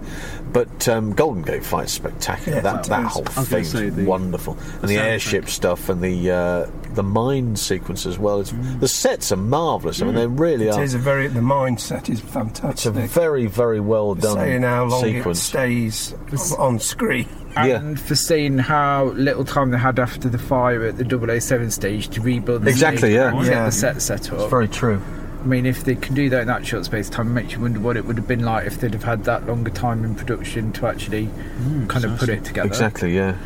But whatever your thoughts on the soundtrack, I think we can all agree that Golden Gate Fight absolutely... Oh, magnificent. Yes, I think it's a super soundtrack, personally. Magnificent. But talking of the soundtrack and the sounds, I noticed quite a few, 3 at least, a good handful, lines and musical cues that I didn't notice from the DVD. You didn't notice from the DVD? Yes. I did notice, but didn't notice previously. Well, the one that stands out for me at this present moment is at the end when he's hanging from the mooring rope and he's going to hit the aerial, and some bypasser, we never see him say it, but we just hear it. He says, must be the weatherman or something. Oh, really? Lines. And it's it's one I've never picked up before. No. So there's a few more cues. The beauty of cinema.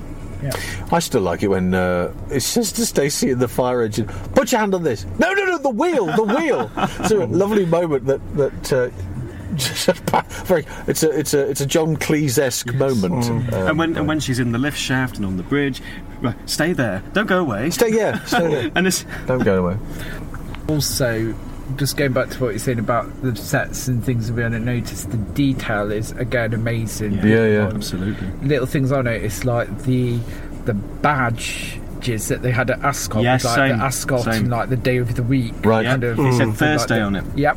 Yeah. So, and that's another thing I didn't pick up from the DVD release, but you can see on the big screen. It's because it's magnified and it's in beautiful widescreen. I noticed it a while ago, but I don't know whether everyone else has noticed. When you see Zorin in the crowd and they're looking at him in the binoculars, you see him actually holding the cane and as if he's pressing the button. Right. Which then later you think, was that him triggering the chip with the steroids? For the win. Yeah, exactly. Because he does say it fits into a jockey spin.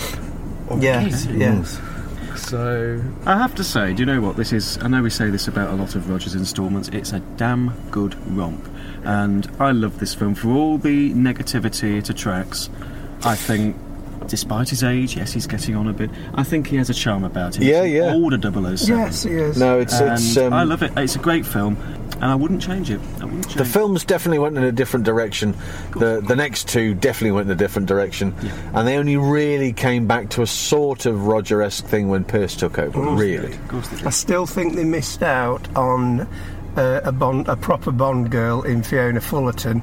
She would have made a fabulous full Bond girl rather than just that couple of scenes. I believe she sat in with a couple of... Didn't she do some auditions for screen tests? Wasn't she in there? Was it the guy Sam Neill? Sam Neill. That's very true. If you watch that, she's Tatiana Romanova. Yeah.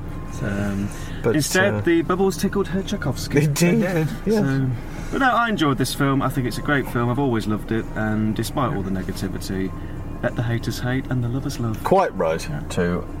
So sadly, that's the end of the Roger era. As it said at the end, James Bond will return. But they didn't know what he was going to return with it at the time. Or what as or what in. But so you lot will be back for Daylights. Yes. I can't do Daylights, and it's probably going to. I think I'm going to be. Might be Tomorrow Never Dies by the time we see each other next. It might be, actually. All right. Well, until next time, we'll bid you a fond adieu. Goodbye. It's time to flood the vault.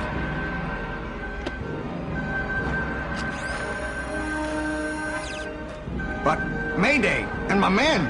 Yeah, a convenient coincidence. Mr. Zorn, those men are loyal to you. Ah!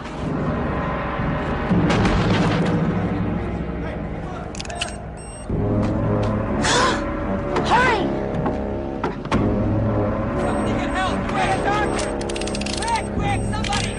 I seem to have made it something of a habit to only ever send my thoughts into this podcast to defend films that nobody else likes. So previously I defended Man with the Golden Gun, then Moonraker, and now I'm defending View to a Kill.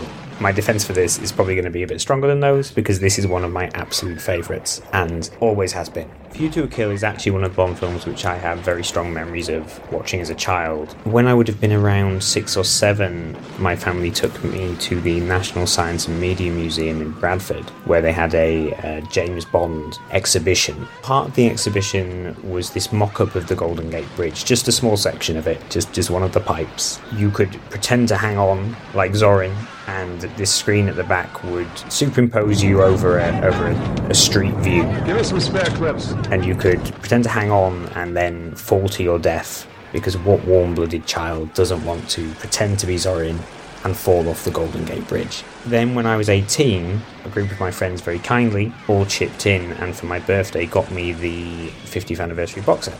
The first film I chose to watch out of that box set and force my family to sit through was A View to a Kill. But despite having all this fondness for it, my nostalgia is not the only reason I love this film. The reason I love this film is that it is, along with Diamonds Are Forever, the sleazy Bond. This is the sleazy, weird, strange Bond film.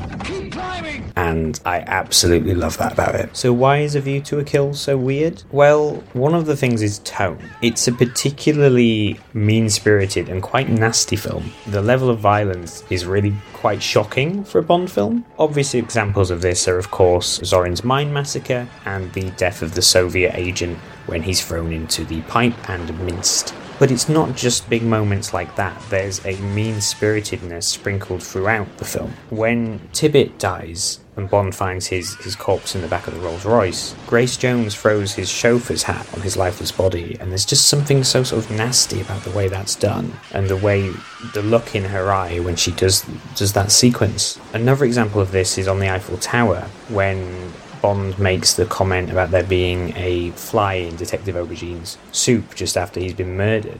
This is an ally. This is a friend. This is someone Bond was meeting for information, and it's just such a little cruel joke. It comes off quite nasty, and this is sprinkled throughout the film. The tone, there's something really odd, slightly nasty, really rather deliciously so. Why is View to a Kill so strange? Number 2. Well, the second point is that Roger Moore really is too long in the tooth to be playing Bond at this point. He's a little bit too old, but that gives the film this odd sort of subtext. When you have Patrick Macnee as his ally Tibbet, again, also quite old at this point, and just the age of all the MI6 regulars, when you put them against a group of villains who are quite youthful, Christopher Walken, Mayday, and not only youthful, but quite hip, quite trendy, very 80s, particularly in the costuming. It gives the film this odd subtext, this strange kind of young versus old undercurrent that runs throughout it, particularly when you think that, you have icons of the 60s, the Saint and John Steed from the Avengers, versus icons of the 80s. It gives the film this really weird flavour. I'm not 100% convinced it was intentional, but it's intentional or no, it's definitely there, and it gives it just this really weird, strange subtext that I do enjoy. I'm not sure if it necessarily works, but it's there, you can see it. And I love this idea of an old Bond, an icon of the 60s who became a Bond of the 70s, now quite elderly, going up against icons of the 80s. I really enjoy that element. Then there's the casting and the characters. Grace Jones is, of course, amazing. She was never not going to be. But the fact that Grace Jones is in a Bond film is bonkers. Mayday, one of the best villains, particularly when paired alongside Christopher Walken's Zorin, who brings this amazing, quirky energy to it. His character is also fairly unique for a Bond villain, being a Nazi experiment, which again adds to this whole mean-spirited, very strange sort of quality. There's also something quite sleazy about that element, which adds to this kind of odd, slightly sleazy, trashy quality that View to a Kill has. Other characters, of course, Tibbet, played by Patrick Macnee. As I said before, John Steed, working with the Saint. They have incredible charisma together, and it's a shame really that Tibbet dies so early. If his death came later, perhaps it would have even more impact. But he's a real joy to behold whilst he's on the screen. Musically, I think this is one of the best Bond films. John Barry's score is one of my favourites of his. The piece Destroy Silicon Valley is just one of my absolute favourite pieces of scoring that he did for the entire franchise. I do wish that we could get a soundtrack release for some of the cues and pieces in the film, particularly the moment directly before Zorin begins the massacre in the mine.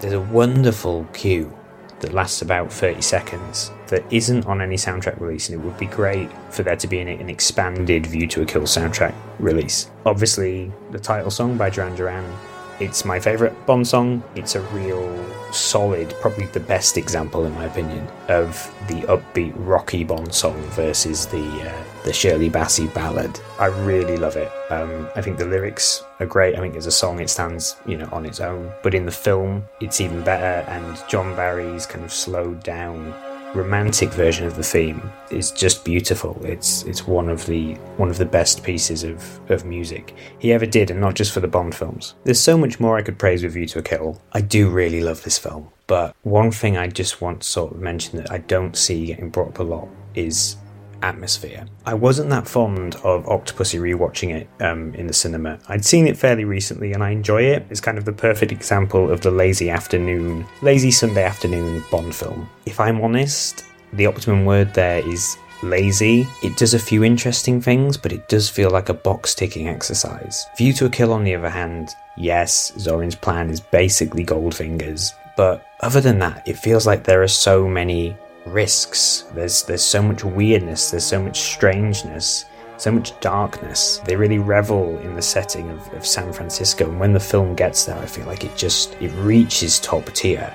The mindsets are incredible, and all the sequences in there, this really macabre, foreboding element. Christopher Walken is so much nastier and crueler than any Bond villain we've had up to this point. Pretty sure Mayday is unlike anything in a Bond film up to this point, surely, but I don't think we'll ever have another Mayday. She's a one-off, and she's fantastic, and she just adds to this strange quality that this film has, this real odd atmosphere, this quirky, offbeat sense. I don't think you could replicate it. I think some of it's intentional, particularly with the costuming of a lot of the villains, but other things are lightning in a bottle. It's an odd send-off for Roger Moore. Admittedly, not one of my favourite Bonds, certainly towards the bottom of my ranking, but it's actually one of my favourite of his films.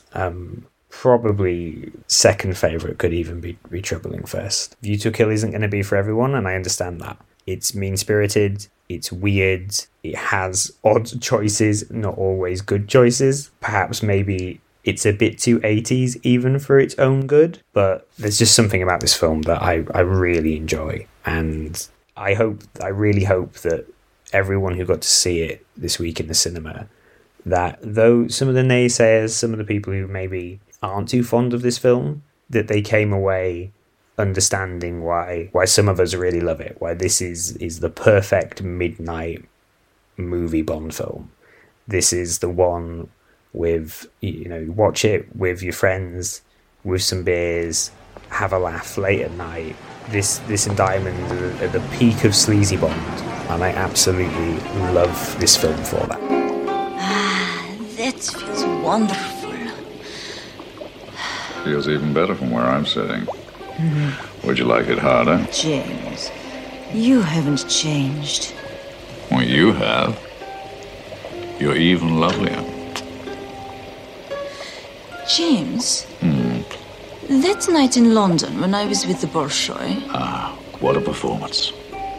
in my dressing room later, did you know I was an agent with orders to seduce you? Why do you think I sent you 3 dozen red roses? Now that was a performance.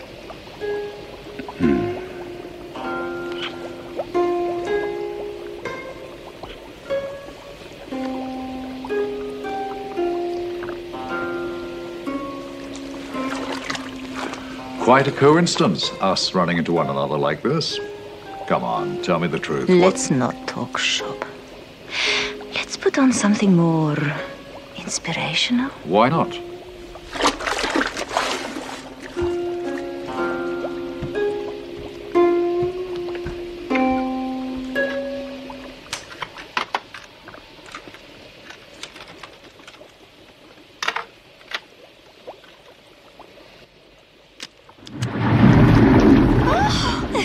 Are you all right?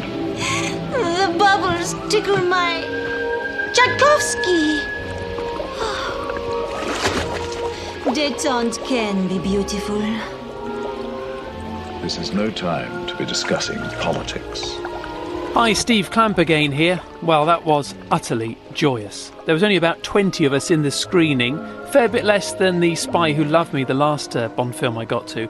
But then the weather was very nice, so maybe some people had made the mistake of enjoying the sun and not relishing the wonders of A View to a Kill.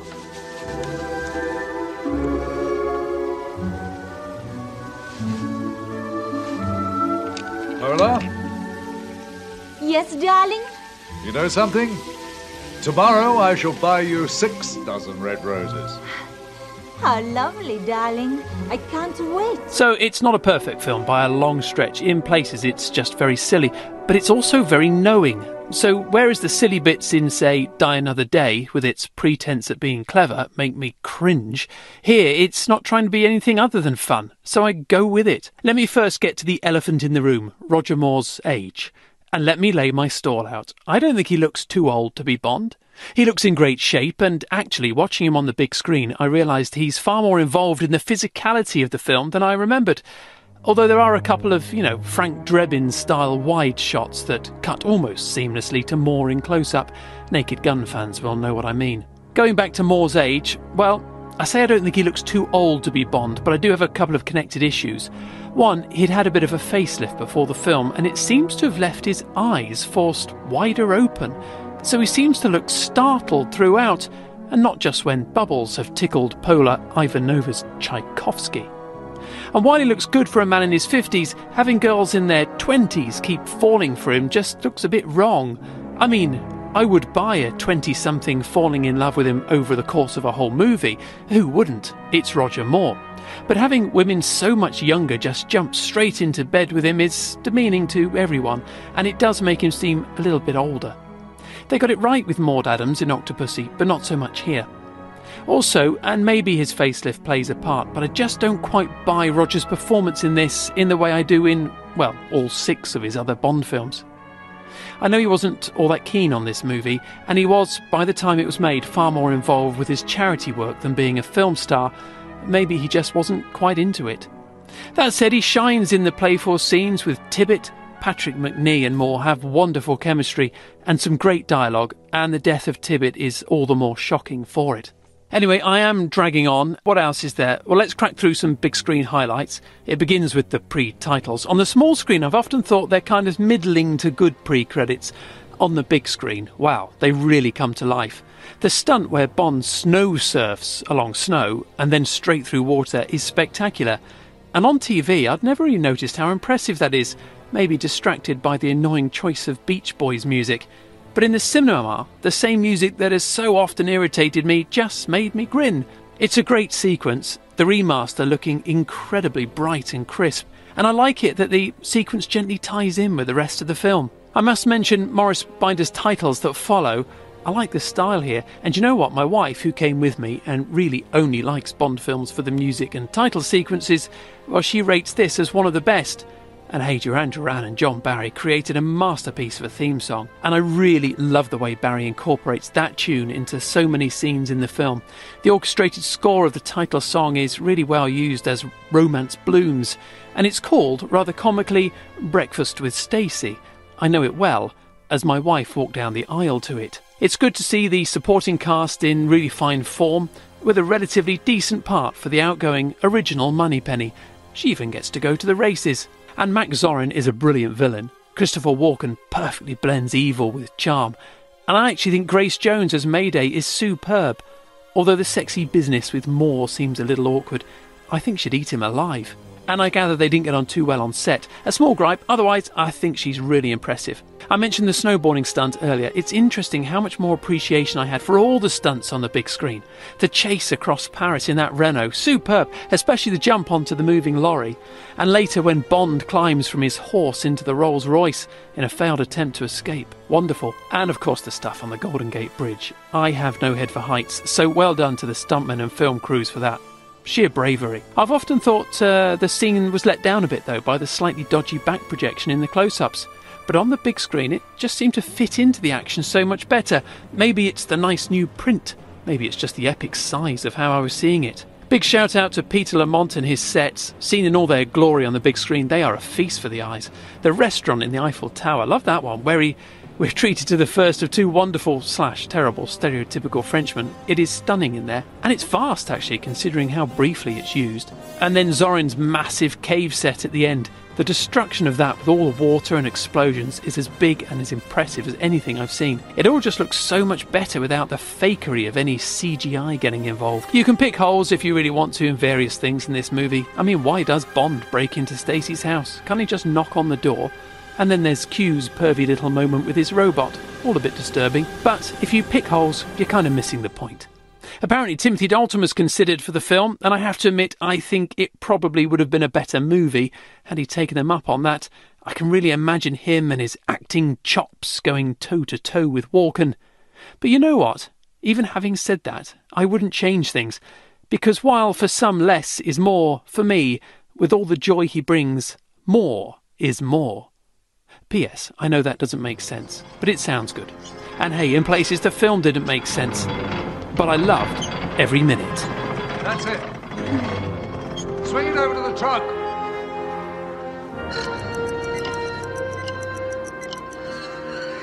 Easy. Gently. Right, lower it. Take her up. Come on, we've only seconds before this thing blows, and if it does, that powder keg goes with it. Come on!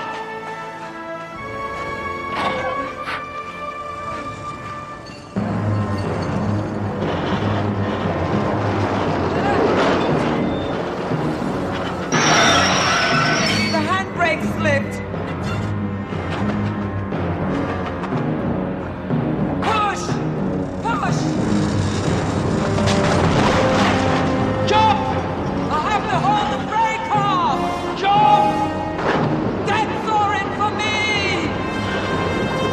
Lady! Jump! Only seconds to go. Lady, jump!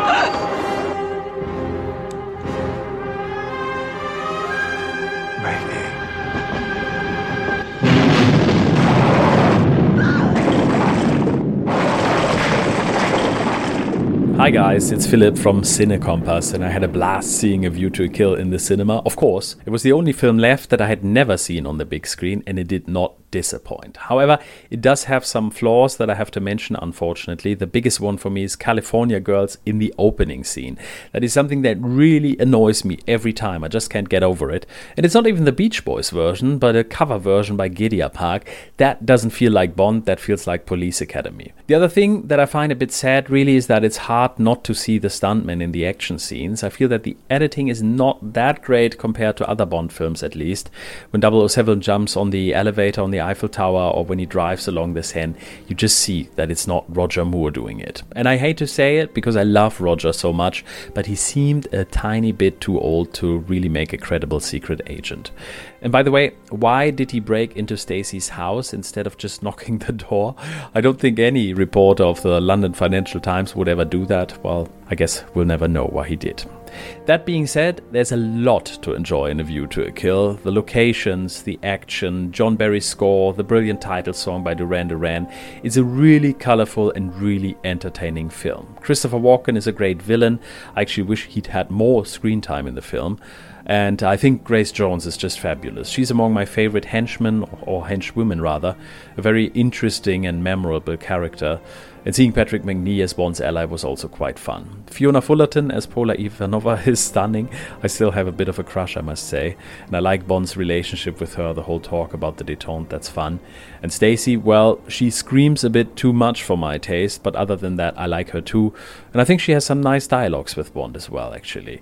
Overall, I really did enjoy the dialogues in A View to a Kill. Some of Roger's one-liners are just brilliant. I laughed a lot, especially about the early riser. I'm an early riser myself. No one can deliver such lines like Roger did. And I think he's also really good in the more serious scenes of the films. There are some. So overall, it is one of the weaker Roger Moore films for me, but that means it's still a fantastic film. And it has one of the best showdowns of all Bond films, if you ask me.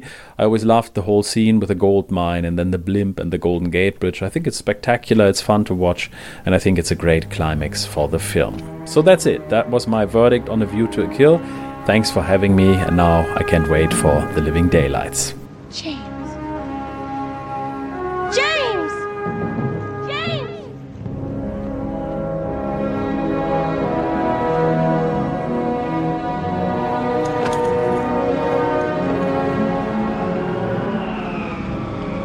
Stacey, behind you! Get down! James!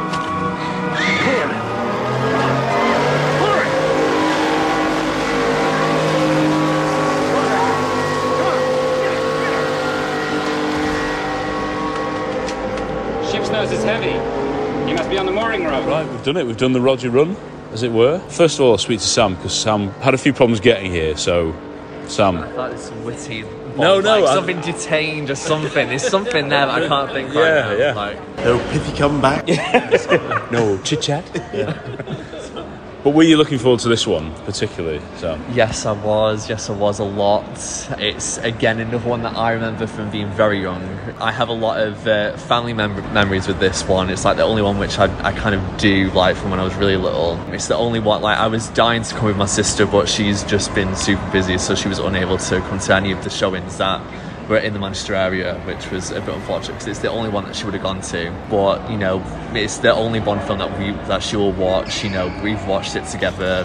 You know, it's the only one that I really remember watching with my dad. And I have I always say, and I feel like I've said it already, but it's this story when, like, you know, Dad said, "Oh, this is like the last James Bond film." I remember watching them on the bridge. And he's like, "Oh, this is the last Roger film." And then in my mind, I was like, "Oh, it's the last Bond film because he's so old." This'll hurt him more than me.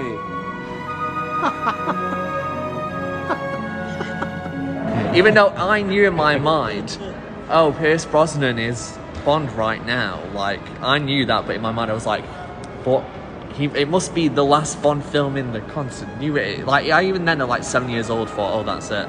Premonition of things to come, though. Exactly. Maybe. But no. So I do look forward to watching this one every time I see it. It's just class, you know. And I actually think that the cinema screen does it more justice than not. I think it has the potential to look a tad cheap at times, but I think on now I didn't really notice that as much, which was great. More power. Yeah, there's a lot with this that I could go on about this film for a long time. I think it could potentially be more weirder than Diamonds Are Forever. Well, in many ways. What an accolade. But, yeah. Well, that is, isn't it? It is. No. The Grace Jones is obviously so interesting and unusual. Oh my God. You just see her on screen, you're just like, oh my God, you're yeah, she's so mesmerising. Amazing. Like, just, I think, she's a bit. I feel like she's kind of like Odd Job 2.0 in the sense that, that she's not. I don't think she's supposed to talk much. I mean, she actually does in this. A lot of no. No. But I think she still. I think her and Christopher Walken still a shot. I mean, that's one of the main reasons why my sister loves this film is because of those two, and I think many Bond fans agree that the best parts of this film are those two being in it. I think it could be way more boring without them. I did feel like a little bit, during it, because when I saw Tanya Roberts, and I was just like, you're like the only Roger Moore, leading lady to not be with us anymore. And I've seen some of her Charlie's Angels episodes, and I've seen her in that 70s show. So more than some of the other women in these films, I've actually seen her in other things, and I do think she does she does really good stuff, and I think she at least does things in this one. I don't think you can say she's pointless or anything. She has a background. She every time she's in a fight with Bond, she actually tries to hold someone so he can get something in, and that happens every single time. So I was really looking out for that this time, because I really wanted to just get that and be like, okay, people maybe shouldn't be too harsh. I think the screaming can be a bit too much, but if I was her, I'd probably do the exact same thing. Because I'm not professionally trained or anything like that. So she's hanging on to the Golden Gate Bridge at the end, in a and fire. And she causes the airship to crash. Yeah, she does. Grabbing Scarpin. And she's only in that brief scene, isn't she? A bit when Bond meets her in France, and then she's not in it for quite a while. I love that though. And then she's in it pretty much until the end with Bond, isn't she? She's a civilian. Yeah, we've said it before. It's true, though, isn't it? Yeah. She's not an octopus. She's not a Hollywood head or Anya or anything like that. No, she does a great job. What she does.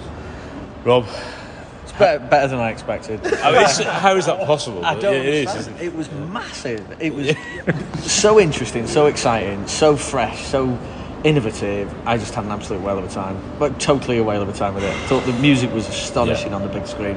The vistas were amazing on the big screen. It moves along at such pace, it's ridiculous. The stunts in this movie are absolutely out of this world. Some stuff that you will never see, that you've never seen before and probably won't again.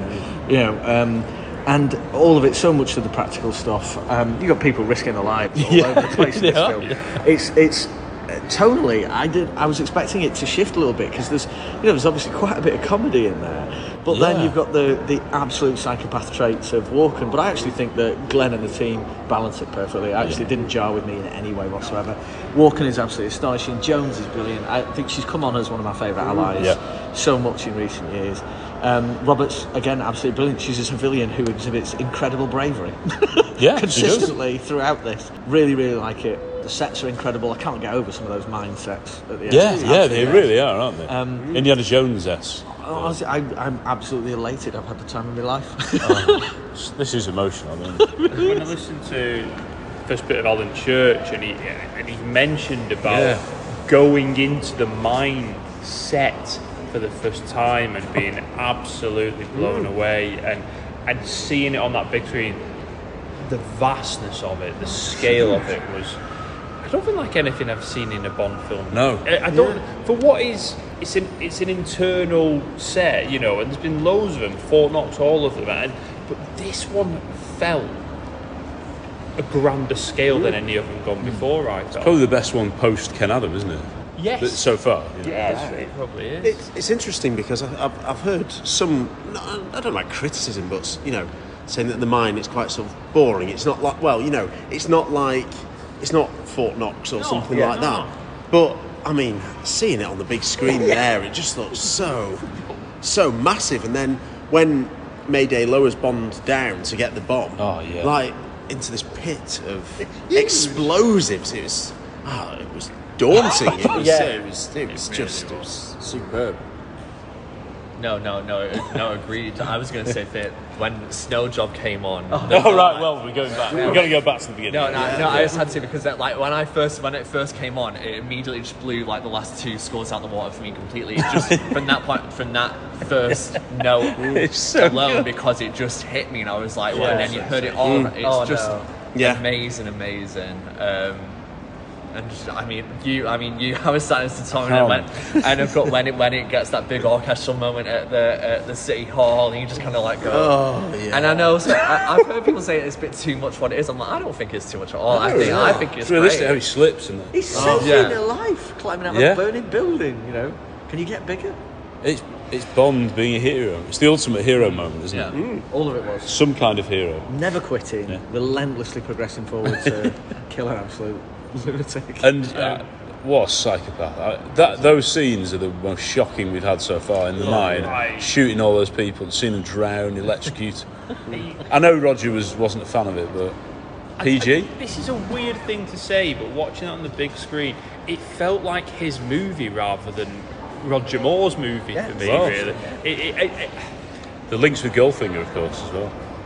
Very much so, but if there's just one shot that sums up that movie, I think possibly my favourite shot in the whole of the Roger Moore era, it's when he's in the blimp and he just looks at the Golden Gate Bridge and he just has this psychotic smile on it just before he says this is going to hurt him more than it hurts me. I know what you mean. He loves it, doesn't he? Absolutely. His whole plan's been destroyed and he's like oblivious. And the others reacting around him are why are you what is wrong with laughing you? away? The nuance to his performance is unbelievable. It really It's is. so much more than a stock baddie, isn't it? Oh, yeah. And again, he isn't in it deliberately. I said to Matthew, he doesn't speak. You don't hear him speak for quite a long time until Bond actually physically meets him, chatting to him. You know, neglecting my guests. You know that. Yes.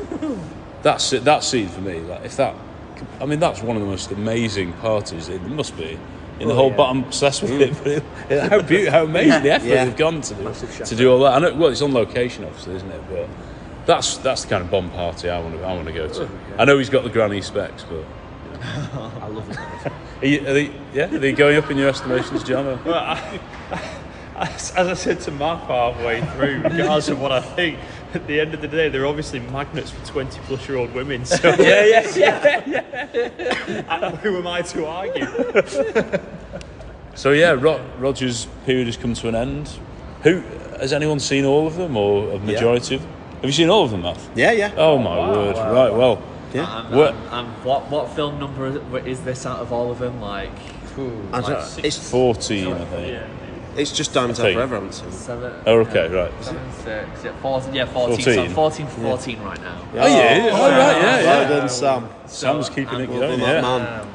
My word. Trying my best. So where are you two guys with Roger Moore? Like, which would you say is your favourite? Having seen them all. Oh, well, you know Roger's my favourite. I feel like no one's going to take that. I feel like absolutely no one could. This is it, Rob. I might be there now. Yeah.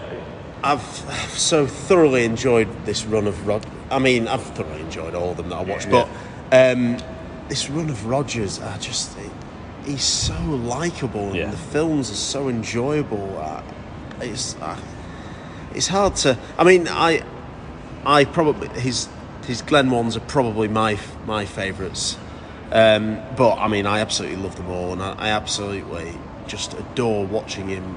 There's something so comforting about his presence, more than any of the other actors. It just the familiarity, the warmth. I don't know. He's just wonderful. Rob, go on. How is he? He is challenging Dalton now, isn't he? He is. I know we've got 2 weeks of Dalton. This is the hardest thing about it. It's just I love both of them so much. Sean. How can you look past Sean, really? But Sean is my number 3. I find this so tough, this one, but. Just like Matt said, I know I'm having serious enjoyment with a man who is so invested in this role and gives everything every time he's on screen and beyond screen. We know he lived like in the vein of this franchise, don't we? You know, he lived serving this franchise. And just what a man. I just love every minute of him being on screen. When I sit down to watch a James Bond movie, I think it'll be a Roger. Yeah, I do. It's the go-to one. It isn't is, yeah. Just think though, that's, what is it, 15 years of, well no, sorry, maybe 14 years of filming and being James Bond. Yeah. It's a long time in those days, isn't it? Yeah. Think of all that he's done, most of the 70s, half the 80s. Yeah. It's a massive, massive part of the Bond history. Yes. And culture, pop culture as well. Oh, yeah. And we, you know, the debate is, was he too old? But again, I wouldn't change, because the film's so good, I wouldn't change it. Don't care. Yeah. Absolutely don't care. I'm glad he came back for... Yeah. And, of course, because he wanted to have the 7th, maybe, didn't he, to beat Sean. I know, never say never again, I know, we know. It is an official one. Yes, but, yeah, gosh. I think that last... The set pieces from the mine to the end are possibly amongst the greatest in any film ever. They really are. That's the mine being... how Mayday... The turnaround is one of the greatest things in any film in the Bond series. Her character redemption. Yeah. It's just like, you never think of it. Whenever I think of the film, go into it, you still think of it as a baddie. And then hang on, hang on, wait, we've got all that coming. And the way that it's just, they accept it when they're almost drowning, her and Bond, they're like, no, come on, we've got to do this. Yeah. You know, she could have run off, she could have swam off, done anything like that, but no. And I think her acting is really good at the end. Both of them at the end, they're really committed. They do look desperate, and that's 2 unbelievable bomb countdowns in a row. You know, after the Octopussy one, the clown one. I love it so much. They end very differently, of course. Yeah. Bond diffuses that, but this, the way, I'm in awe of it, really. Yeah. That shot of her moving the light. But the thing, Bond wouldn't have been able to do it without her. Like, if then it would have gone to plan. Yeah, I remember as a kid, like, I was so scared of Mayday. Even when she turned good, I always thought, her killing Tibbet was. I remember as a kid crying in the car wash. Yeah. Like, I cried in when you went to the car wash. Like a Jurassic Park Lost World binder, I remember having, like, crying next to myself. Like, don't know why, just because of everything that was going on, and maybe thinking that I was gonna, I don't know. But does she kill Chuck Lee? I still don't know. Yeah, you can see. You can even see the hairline. The hair. Yeah. Okay, right. But no, I think as you get older, like, I probably respect the character much more now, and even though, like, I think I used to be like, oh, how can I like her after watching Tibbet? Now I'm kind of like, well, you know what? She's redeemed it. She's saved millions of people. Yeah, it is that, isn't That's it? how complicated this character is. It is, you can never say this is a cardboard cutout character, because she was ready to let them all die 5 minutes before. But is she like used and sort of, has he psychologically completely ruined her? Possibly. We don't know the backstory. Would be absolutely more fan fiction.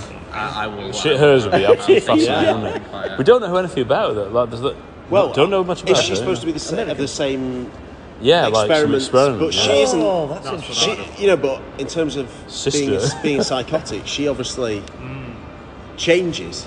Yeah, Zorin couldn't change. Did you notice her accent? Yeah, it's sometimes English, like, sometimes American, and then at one point she went, "Your helicopter is waiting." Yeah. He was the man at the Eiffel Tower. English. Well, if no accent though. Yeah. There you go. They are a weird family, aren't they? Like an unusual. They're all just. I find it really weird that they're basically all fine until the very end. Like, most of the characters like survive till the end, apart from Tibbet, Aubergine. Most people and Chuck Lee, everyone else is like flying to the end. It's the like, baddies we're are gonna alright. kill off like 4 of you right now in the mine. Jenny. Jenny and Panho. No, it's safe. I love the stakes. The stakes are massive. They are absolutely enormous. enormous. That's what you want. I don't want a smaller scale thing. I want the stakes to be so big. And then you've had one of the greatest endings ever. Again, like Octopussy, the great ending of the bomb, and the whole reaction from him, that's unbelievable. And then the music sets in, and we've got more. We've got one last in the air set piece. And the Bond, his reaction is to jump on a rope to save her again. This is it. He doesn't need to do it, does he? No, but he's a hero. Can you imagine the discussion that was had around when they were doing the storyboard? We're going to finish this film with a fight on the Golden Gate Bridge with a blimp exploding. It's so complicated. It's ridiculous. The shots of it, though, you see Stacey like this. No. Go get him. Go!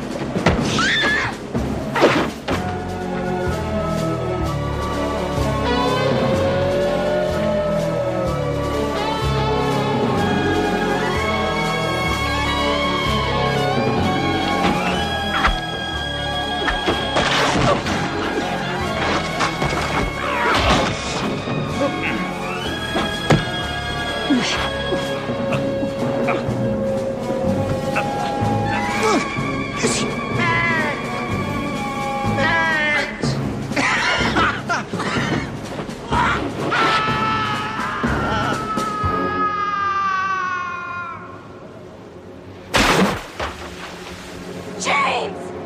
James! Stacy, give me your hand. Come on. Get under the pipe. Is that how good Mortner was in it as well? Yeah, yeah.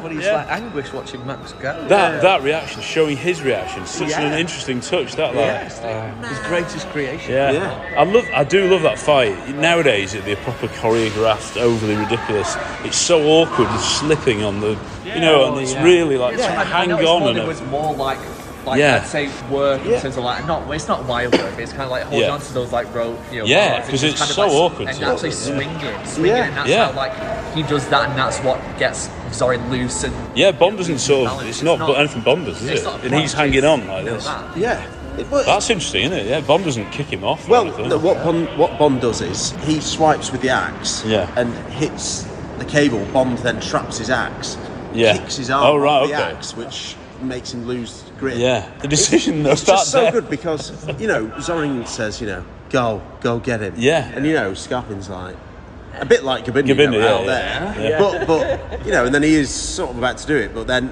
when Stacey knocks him out, he doesn't hesitate to go and do it. And it's because Kamal Khan wouldn't. Only Zorin would think that the next thing is he's completely lost it now, hasn't he? Yeah, and that when it kicks in when he goes, just the music. The Golden Gate Bridge music. It's so good. He's shredding it there. The amount of shivers I had from the moment Mayday then it's just relentless, isn't it? I mean, I love that, but I'm going to have to just go back to the San Francisco City Hall stuff. Yeah. I adore it. I absolutely adore it. Die Hard, isn't it? It's very exactly before Die Hard. Before Die Hard. It's so dark. It's just the murder of Mr. Howard. And how he's like plotting this in his head, and how he's just so smug with himself, and he's lying about what is it, intuitive, whatever he says, and I can't remember what he says. Improvisation is, and Roger's face he absolutely hates him, doesn't he? Brilliant. The look of sheer. That starts though, where, because he's obviously when he's pretending to be St. John Smythe, he's fairly charming and amiable. But then when he realises Tibbet's dead in the car, killing Tibbet was a mistake. It's just he's so good at those things, Roger. He's a psychopath. Straight-laced about it. He won't joke with them then when he knows he's... Oh, God. When he kills... What's his name? Mr. Howe? No. Oh, well, him. Cole. Yeah. I mean, again, for a PG, he did. It's the nonchalant nod down the pipe. Yeah. And did you hear the noise? The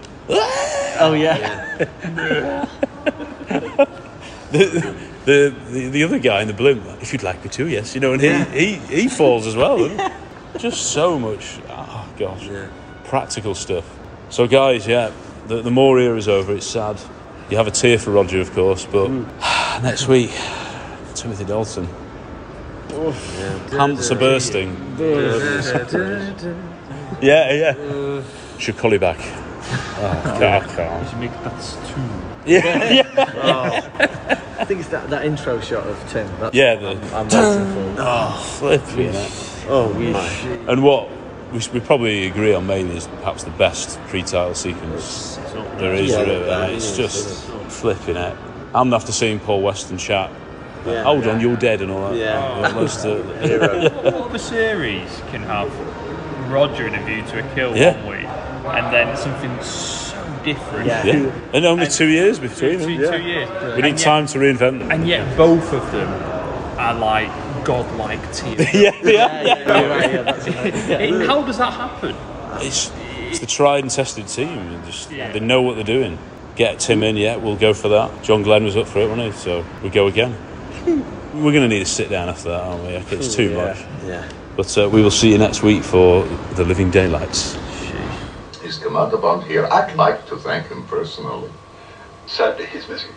We are continuing our search, but must presume the worst.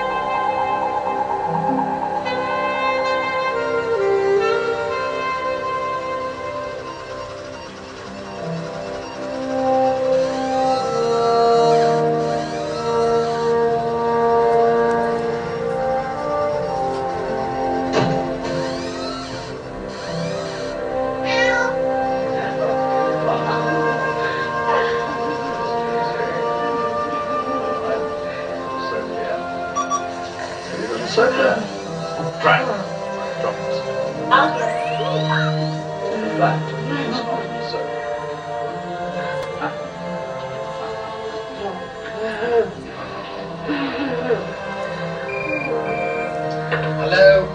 Grandfather calling you. What's the position? 007 alive. Where is he? What's he doing? Just cleaning up a few details. Oh, James.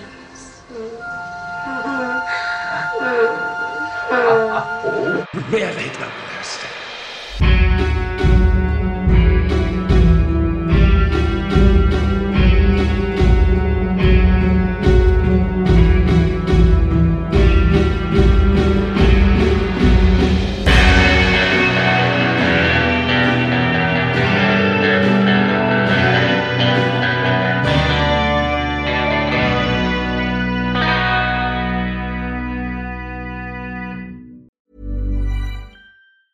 Mom deserves the best, and there's no better place to shop for Mother's Day than Whole Foods Market. They're your destination for unbeatable savings, from premium gifts to show-stopping flowers and irresistible desserts. Start by saving 33% with Prime on all body care and candles. Then get a 15-stem bunch of tulips for just $9.99 each with Prime. Round out Mom's menu with festive rosé, irresistible berry chantilly cake, and more special treats. Come celebrate Mother's Day at Whole Foods Market. Planning for your next trip? Elevate your travel style with Quince. Quince has all the jet-setting essentials you'll want for your next getaway, like European linen, premium luggage options, buttery soft Italian leather bags, and so much more. And it's all priced at 50 to 80% less than similar brands. Plus, Quince only works with factories that use safe and ethical manufacturing practices. Pack your bags with high-quality essentials you'll be wearing for vacations to come with Quince. Go to quince.com/trip for free shipping and 365-day returns.